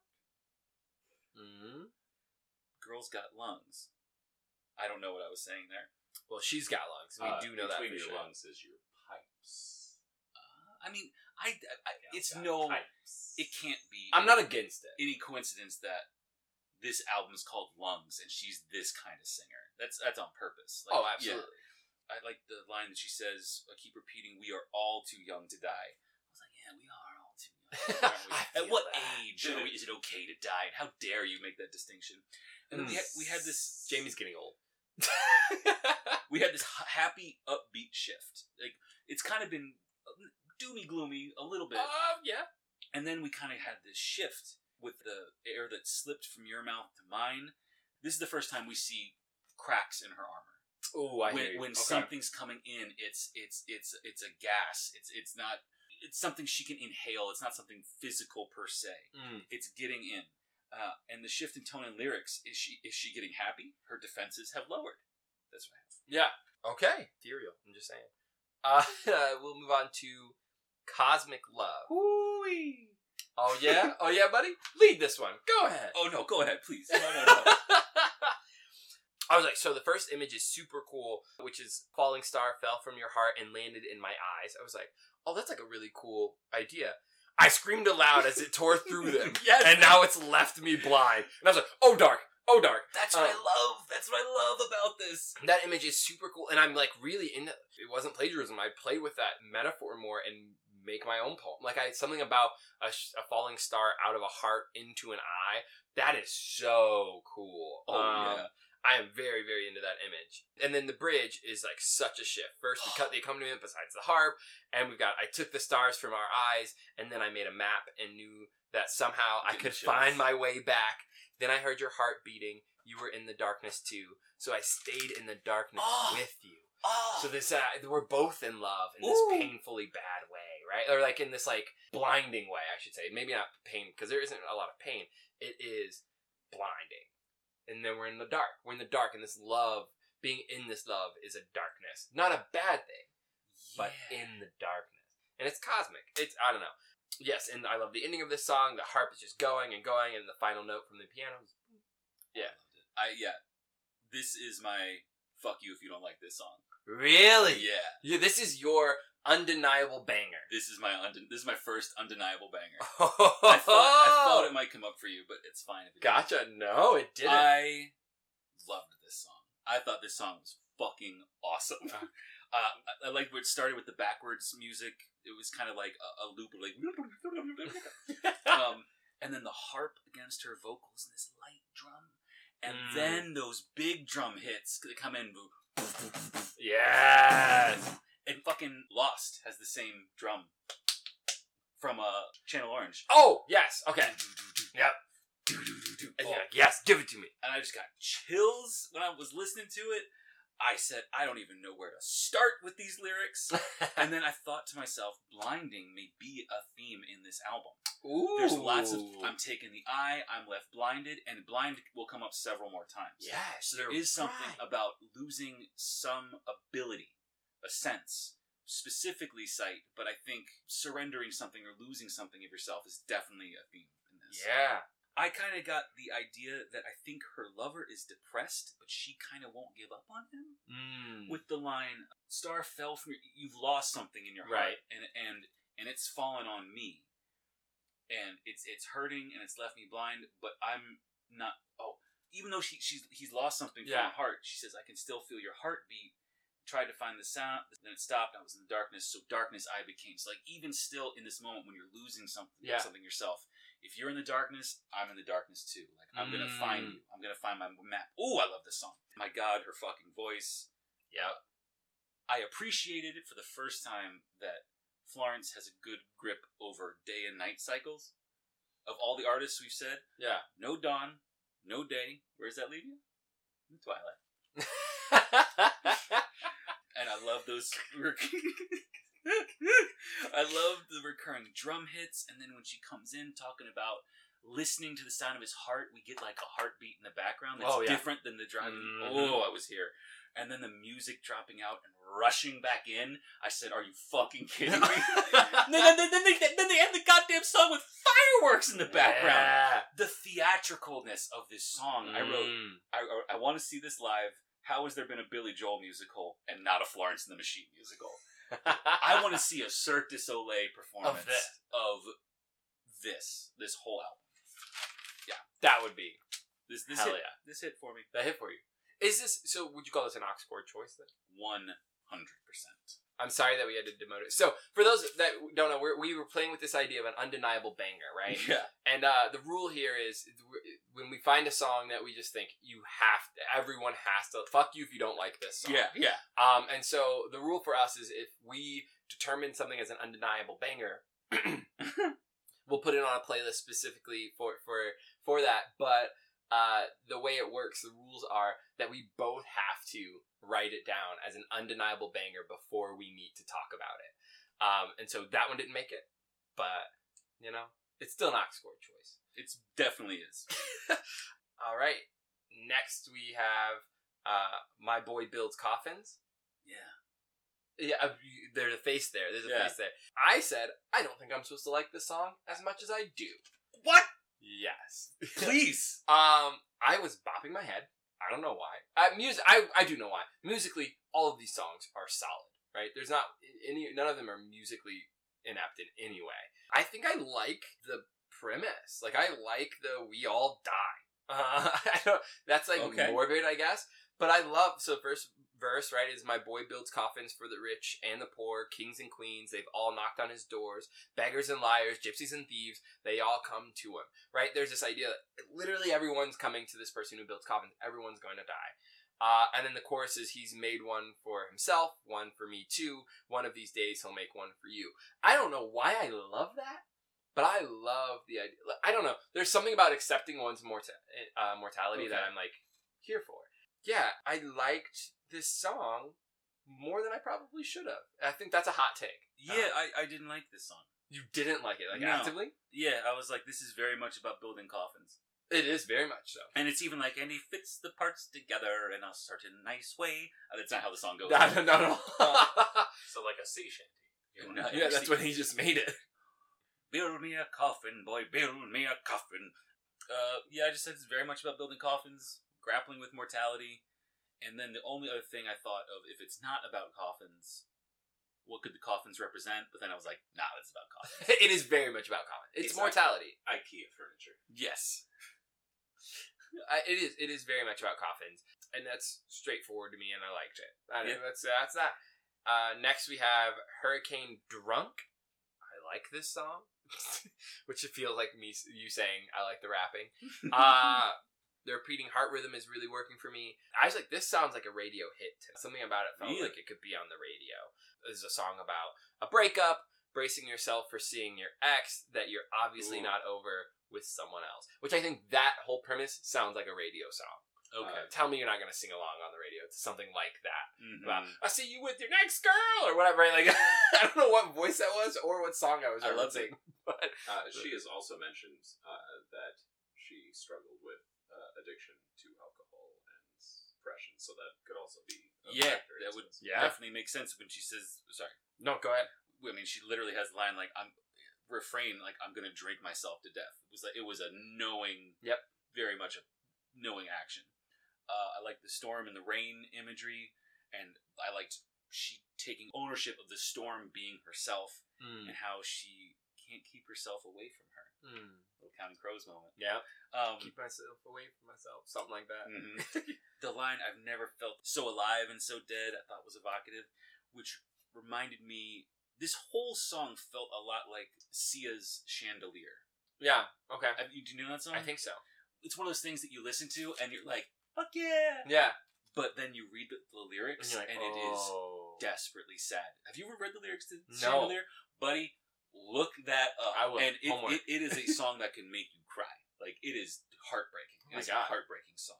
Like, her cries are not, like, it's not, I'm having a great time tonight. It's like, they're cries for help. It's upsetting. Holy moly. It's a great song. All right. You're gonna get Sia at some point. Ooh, okay. It's a black and white album. Oh, yeah. She's got a... gotcha. I was like, I don't get that. She's a weird. No, I understand. That's all I got. All right. The next here, we're moving to Blinding. There's that theme. You were right on the nose or the eye. This song, okay, so I'm listening to this song on Spotify, and it already has a heart by it, so I guess I've heard this song before. Couldn't tell you when. Couldn't tell you that I remembered it at all, but I thought that was noteworthy. I was like, oh, I guess I like this song already. It's got an eerie start. I love the harp entrance. I love how this song builds. We love a song that builds, even though it's like, yeah. There's a reference to crows. Fuck yes. I was so happy when I heard that. Do you think that Florence liked Counting Crows? Do you think they're like into each other? Or? Probably not. No? Wow, haters. I mean, they probably... But the drum. They probably like tacitly aware of Counting Crows, but I can't say they probably had any much influence on them. No, I wasn't. Yeah. I was wondering like if they'd be buddies. No, I don't think so. They'd be trying to outbummer each other. Oh, that's true. Let's see. I think this is, talking about the pain of breaking up and the look yourself in the mirror moment of like, no more dreaming like a girl so in love. I was like, oh, that was the look yourself. No. And those whispers. Then a giant inhale to end the song. Fucking wild. Yeah. Is this your? It sounds like this was your favorite. I think it might be my this favorite. Is your favorite? Would you call this an aux chord? You've hit everything. I was gonna say really. I mean, I've got a few line note. Like, would you put this on as an aux chord choice? If it's your favorite, is this something you could feel confident plugging in and blasting? Like it's basic, but I think Dog Days is more of an aux chord choice. Like that's a thing that you would put on with a group of people. You've got the aux. Someone hands it to you. That I think makes more sense. I don't know. Do you think you could put Dog Days on knowing like what the content is now? Because some songs get ruined for me like that. Yeah. I could have just passively listened to it and been like, and then if you play it and then also someone else does know and they're like, oh, you've heard this on. Yeah. And today, right now, this is not the time. That's a good point. It's like when you were fiestaing This Is America. I've never done that. Never done that. Sure. Move on. Yeah. I would say Blinding's probably my aux chord choice. Okay. Next, we've got You've Got the Love. You Got the Love. Which is a song I knew somehow. This is actually a sequel to the You Got the Touch. Ooh, I love that song. And you know I love that song. Have you ever seen Transformers, the movie, in 1981, animated film, the last film that featured Orson Welles? I knew very little of what you just said there. Everything there was dated for you and for Caleb did not know what the fuck you were talking about. That movie is out of control. What, 1981? Yeah, I think it's 81. Before I was born, you named a person I don't know, and I've only watched the new versions of Transformers. Okay. So... that movie is absolutely insane. It was the animated movie of... Was it 81? That seems too early. Anyway, at a certain point, there's a battle scene between, these two robots, and Weird Al Yankovic's Dare to Be Stupid comes on. Yep. It doesn't make any sense. 86. 86. I thought that was still before my time. Yeah. So yeah. How the fuck did we get there? I don't know. I made a stupid joke and got you on a tangent again. So you've got the love. This harp runs. We love it. And I really didn't have a lot. I was like, this is just a good song. This is a big radio song. Yeah. Simple. It's not really simple because her fucking voice. I liked that. It's clear that by this time she's come around. Yeah. We started with happiness hit me like a train on a track. Leave all your love behind to survive. And now she's saying, you've got the love. And you've got the love that I need to see me through. That's where she ends it. So she's landed in a good place, or at least a hopeful place. Yeah. And I would say what's really cool about the album is like there is a little bit more of that arc there. But even in song, she still mirrors that bit of an arc, and that's kind of cool. Yeah. She kind of brings it home. So that's Lungs. That is the non-deluxe version for those who are wondering, right? Like we don't do deluxe versions often. We're always going to do the shorter ones. We are. Almost always. For the sake of time, really. Yeah. We talk long enough. Yeah, we do. So that was Lungs by Florence and the Machine. And you listen to Channel Orange. Now, the question is... does Frank Ocean come to Branch? Oh, okay. And does Florence and the Machine come to the cookout? I think Frank Ocean is definitely coming to brunch. I think, for sure. Yeah. He For holds his sure. own there.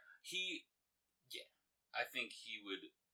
I don't think anybody would even think twice. I feel like he's the kind of guy who would show up at a brunch with like a really nice suit.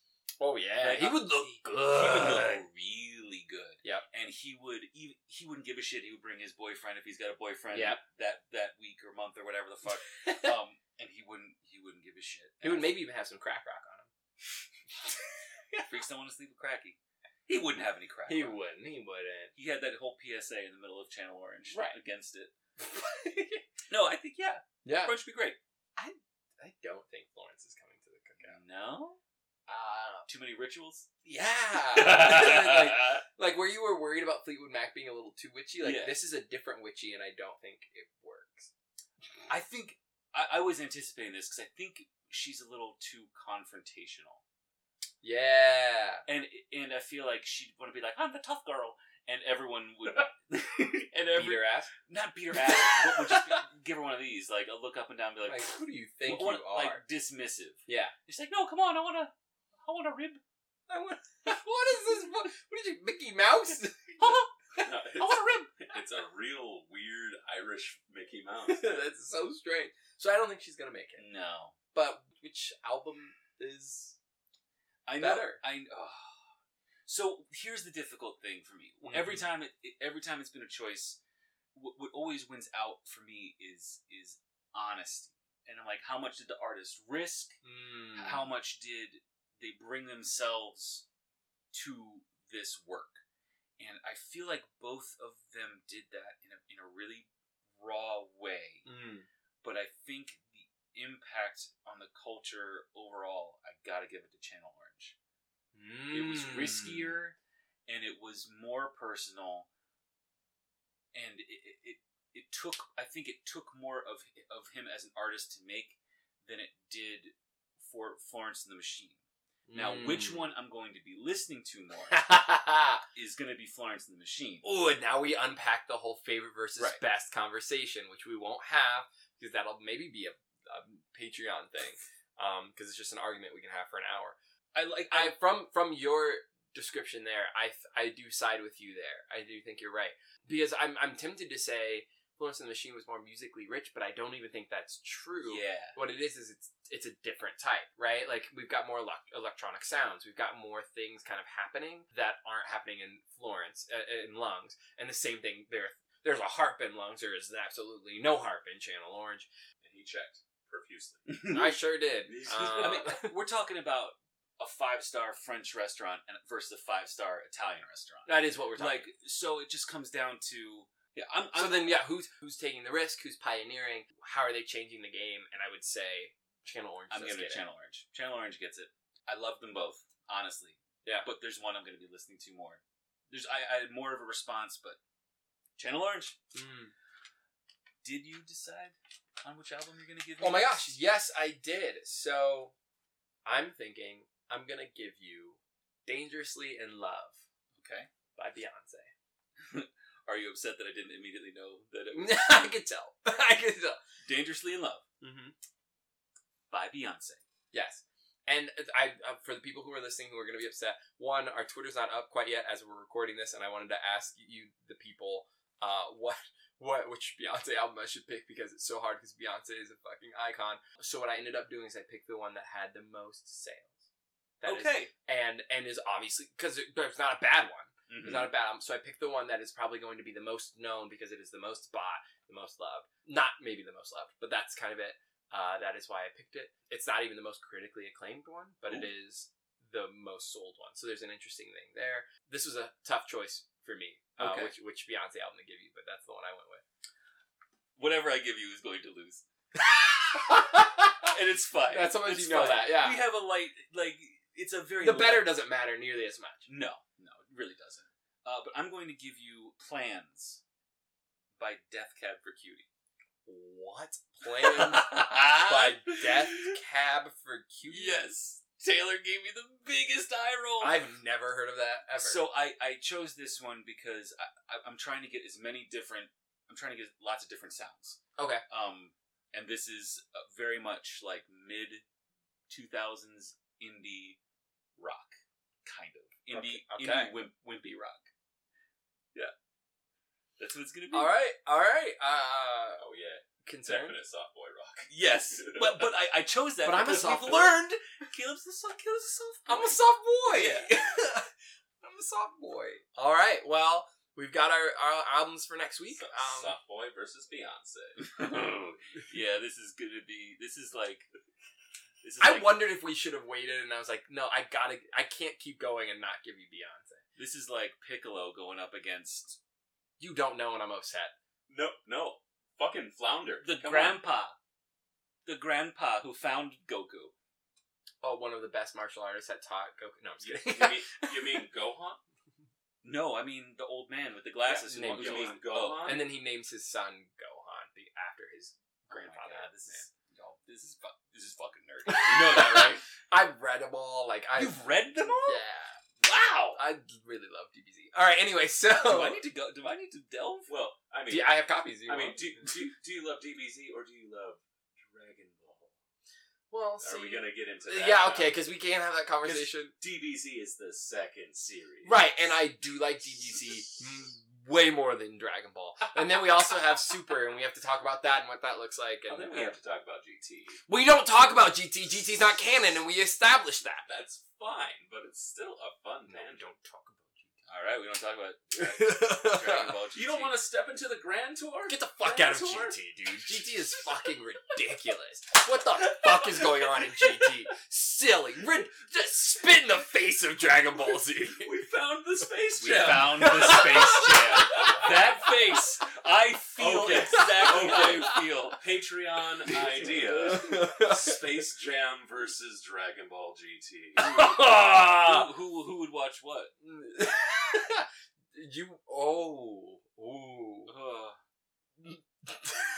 writing it down. Get in the comments. Okay, well, we gotta wrap this up. I'm sure this is it's time. a long episode. So thank you. Those for are listening. a lot of bloopers that have existed in this one. So thank you for listening to The Other Side of the Tracks. My name is Jamie Driscoll. You can contact me on Instagram at ChoppyChugChug or find us on Twitter at Other Tracks. Other Side Tracks. Oh Take 5 at Other Side Tracks. You can find us on Twitter at Other Side Tracks, and we definitely want you guys to reach out, start interacting with us, tell us some albums we need to do, some albums we definitely don't need to do. Really anything and everything you're feeling about the show. Don't be shy at Other Side. Why can't I fucking say it? The Other Side Track. No, Other Side Track. Not the God! At Other Side Tracks on Twitter. At Other Side Tracks. Mm-hmm. At Other Side Tracks is the name of our Twitter handle. Yeah. Can you tell that Jamie doesn't use Twitter? At Other Side Tracks. So, also, yeah, let us know. Also, if we say something about a song that you absolutely love or we miss something, because there are times where we go, we don't get it. And if you get it, tell us. Please, inform us. We would love to know. Also, I'm Caleb, the Negro Artist Rainey. You can find me on Instagram or Twitter or Facebook as _Negro Artist. And this has been The Other Side of the Tracks. Thanks for listening. See you next time. Bye, everybody. It's going down. It's going down. Anywhere you meet me, guaranteed to go down. Meet me in the trail. It's going down. Meet me in the mall. It's going down. Meet me in the club. It's going down. Anywhere you meet me, guaranteed to go down. All right. That's it. Fantastic. How long was that?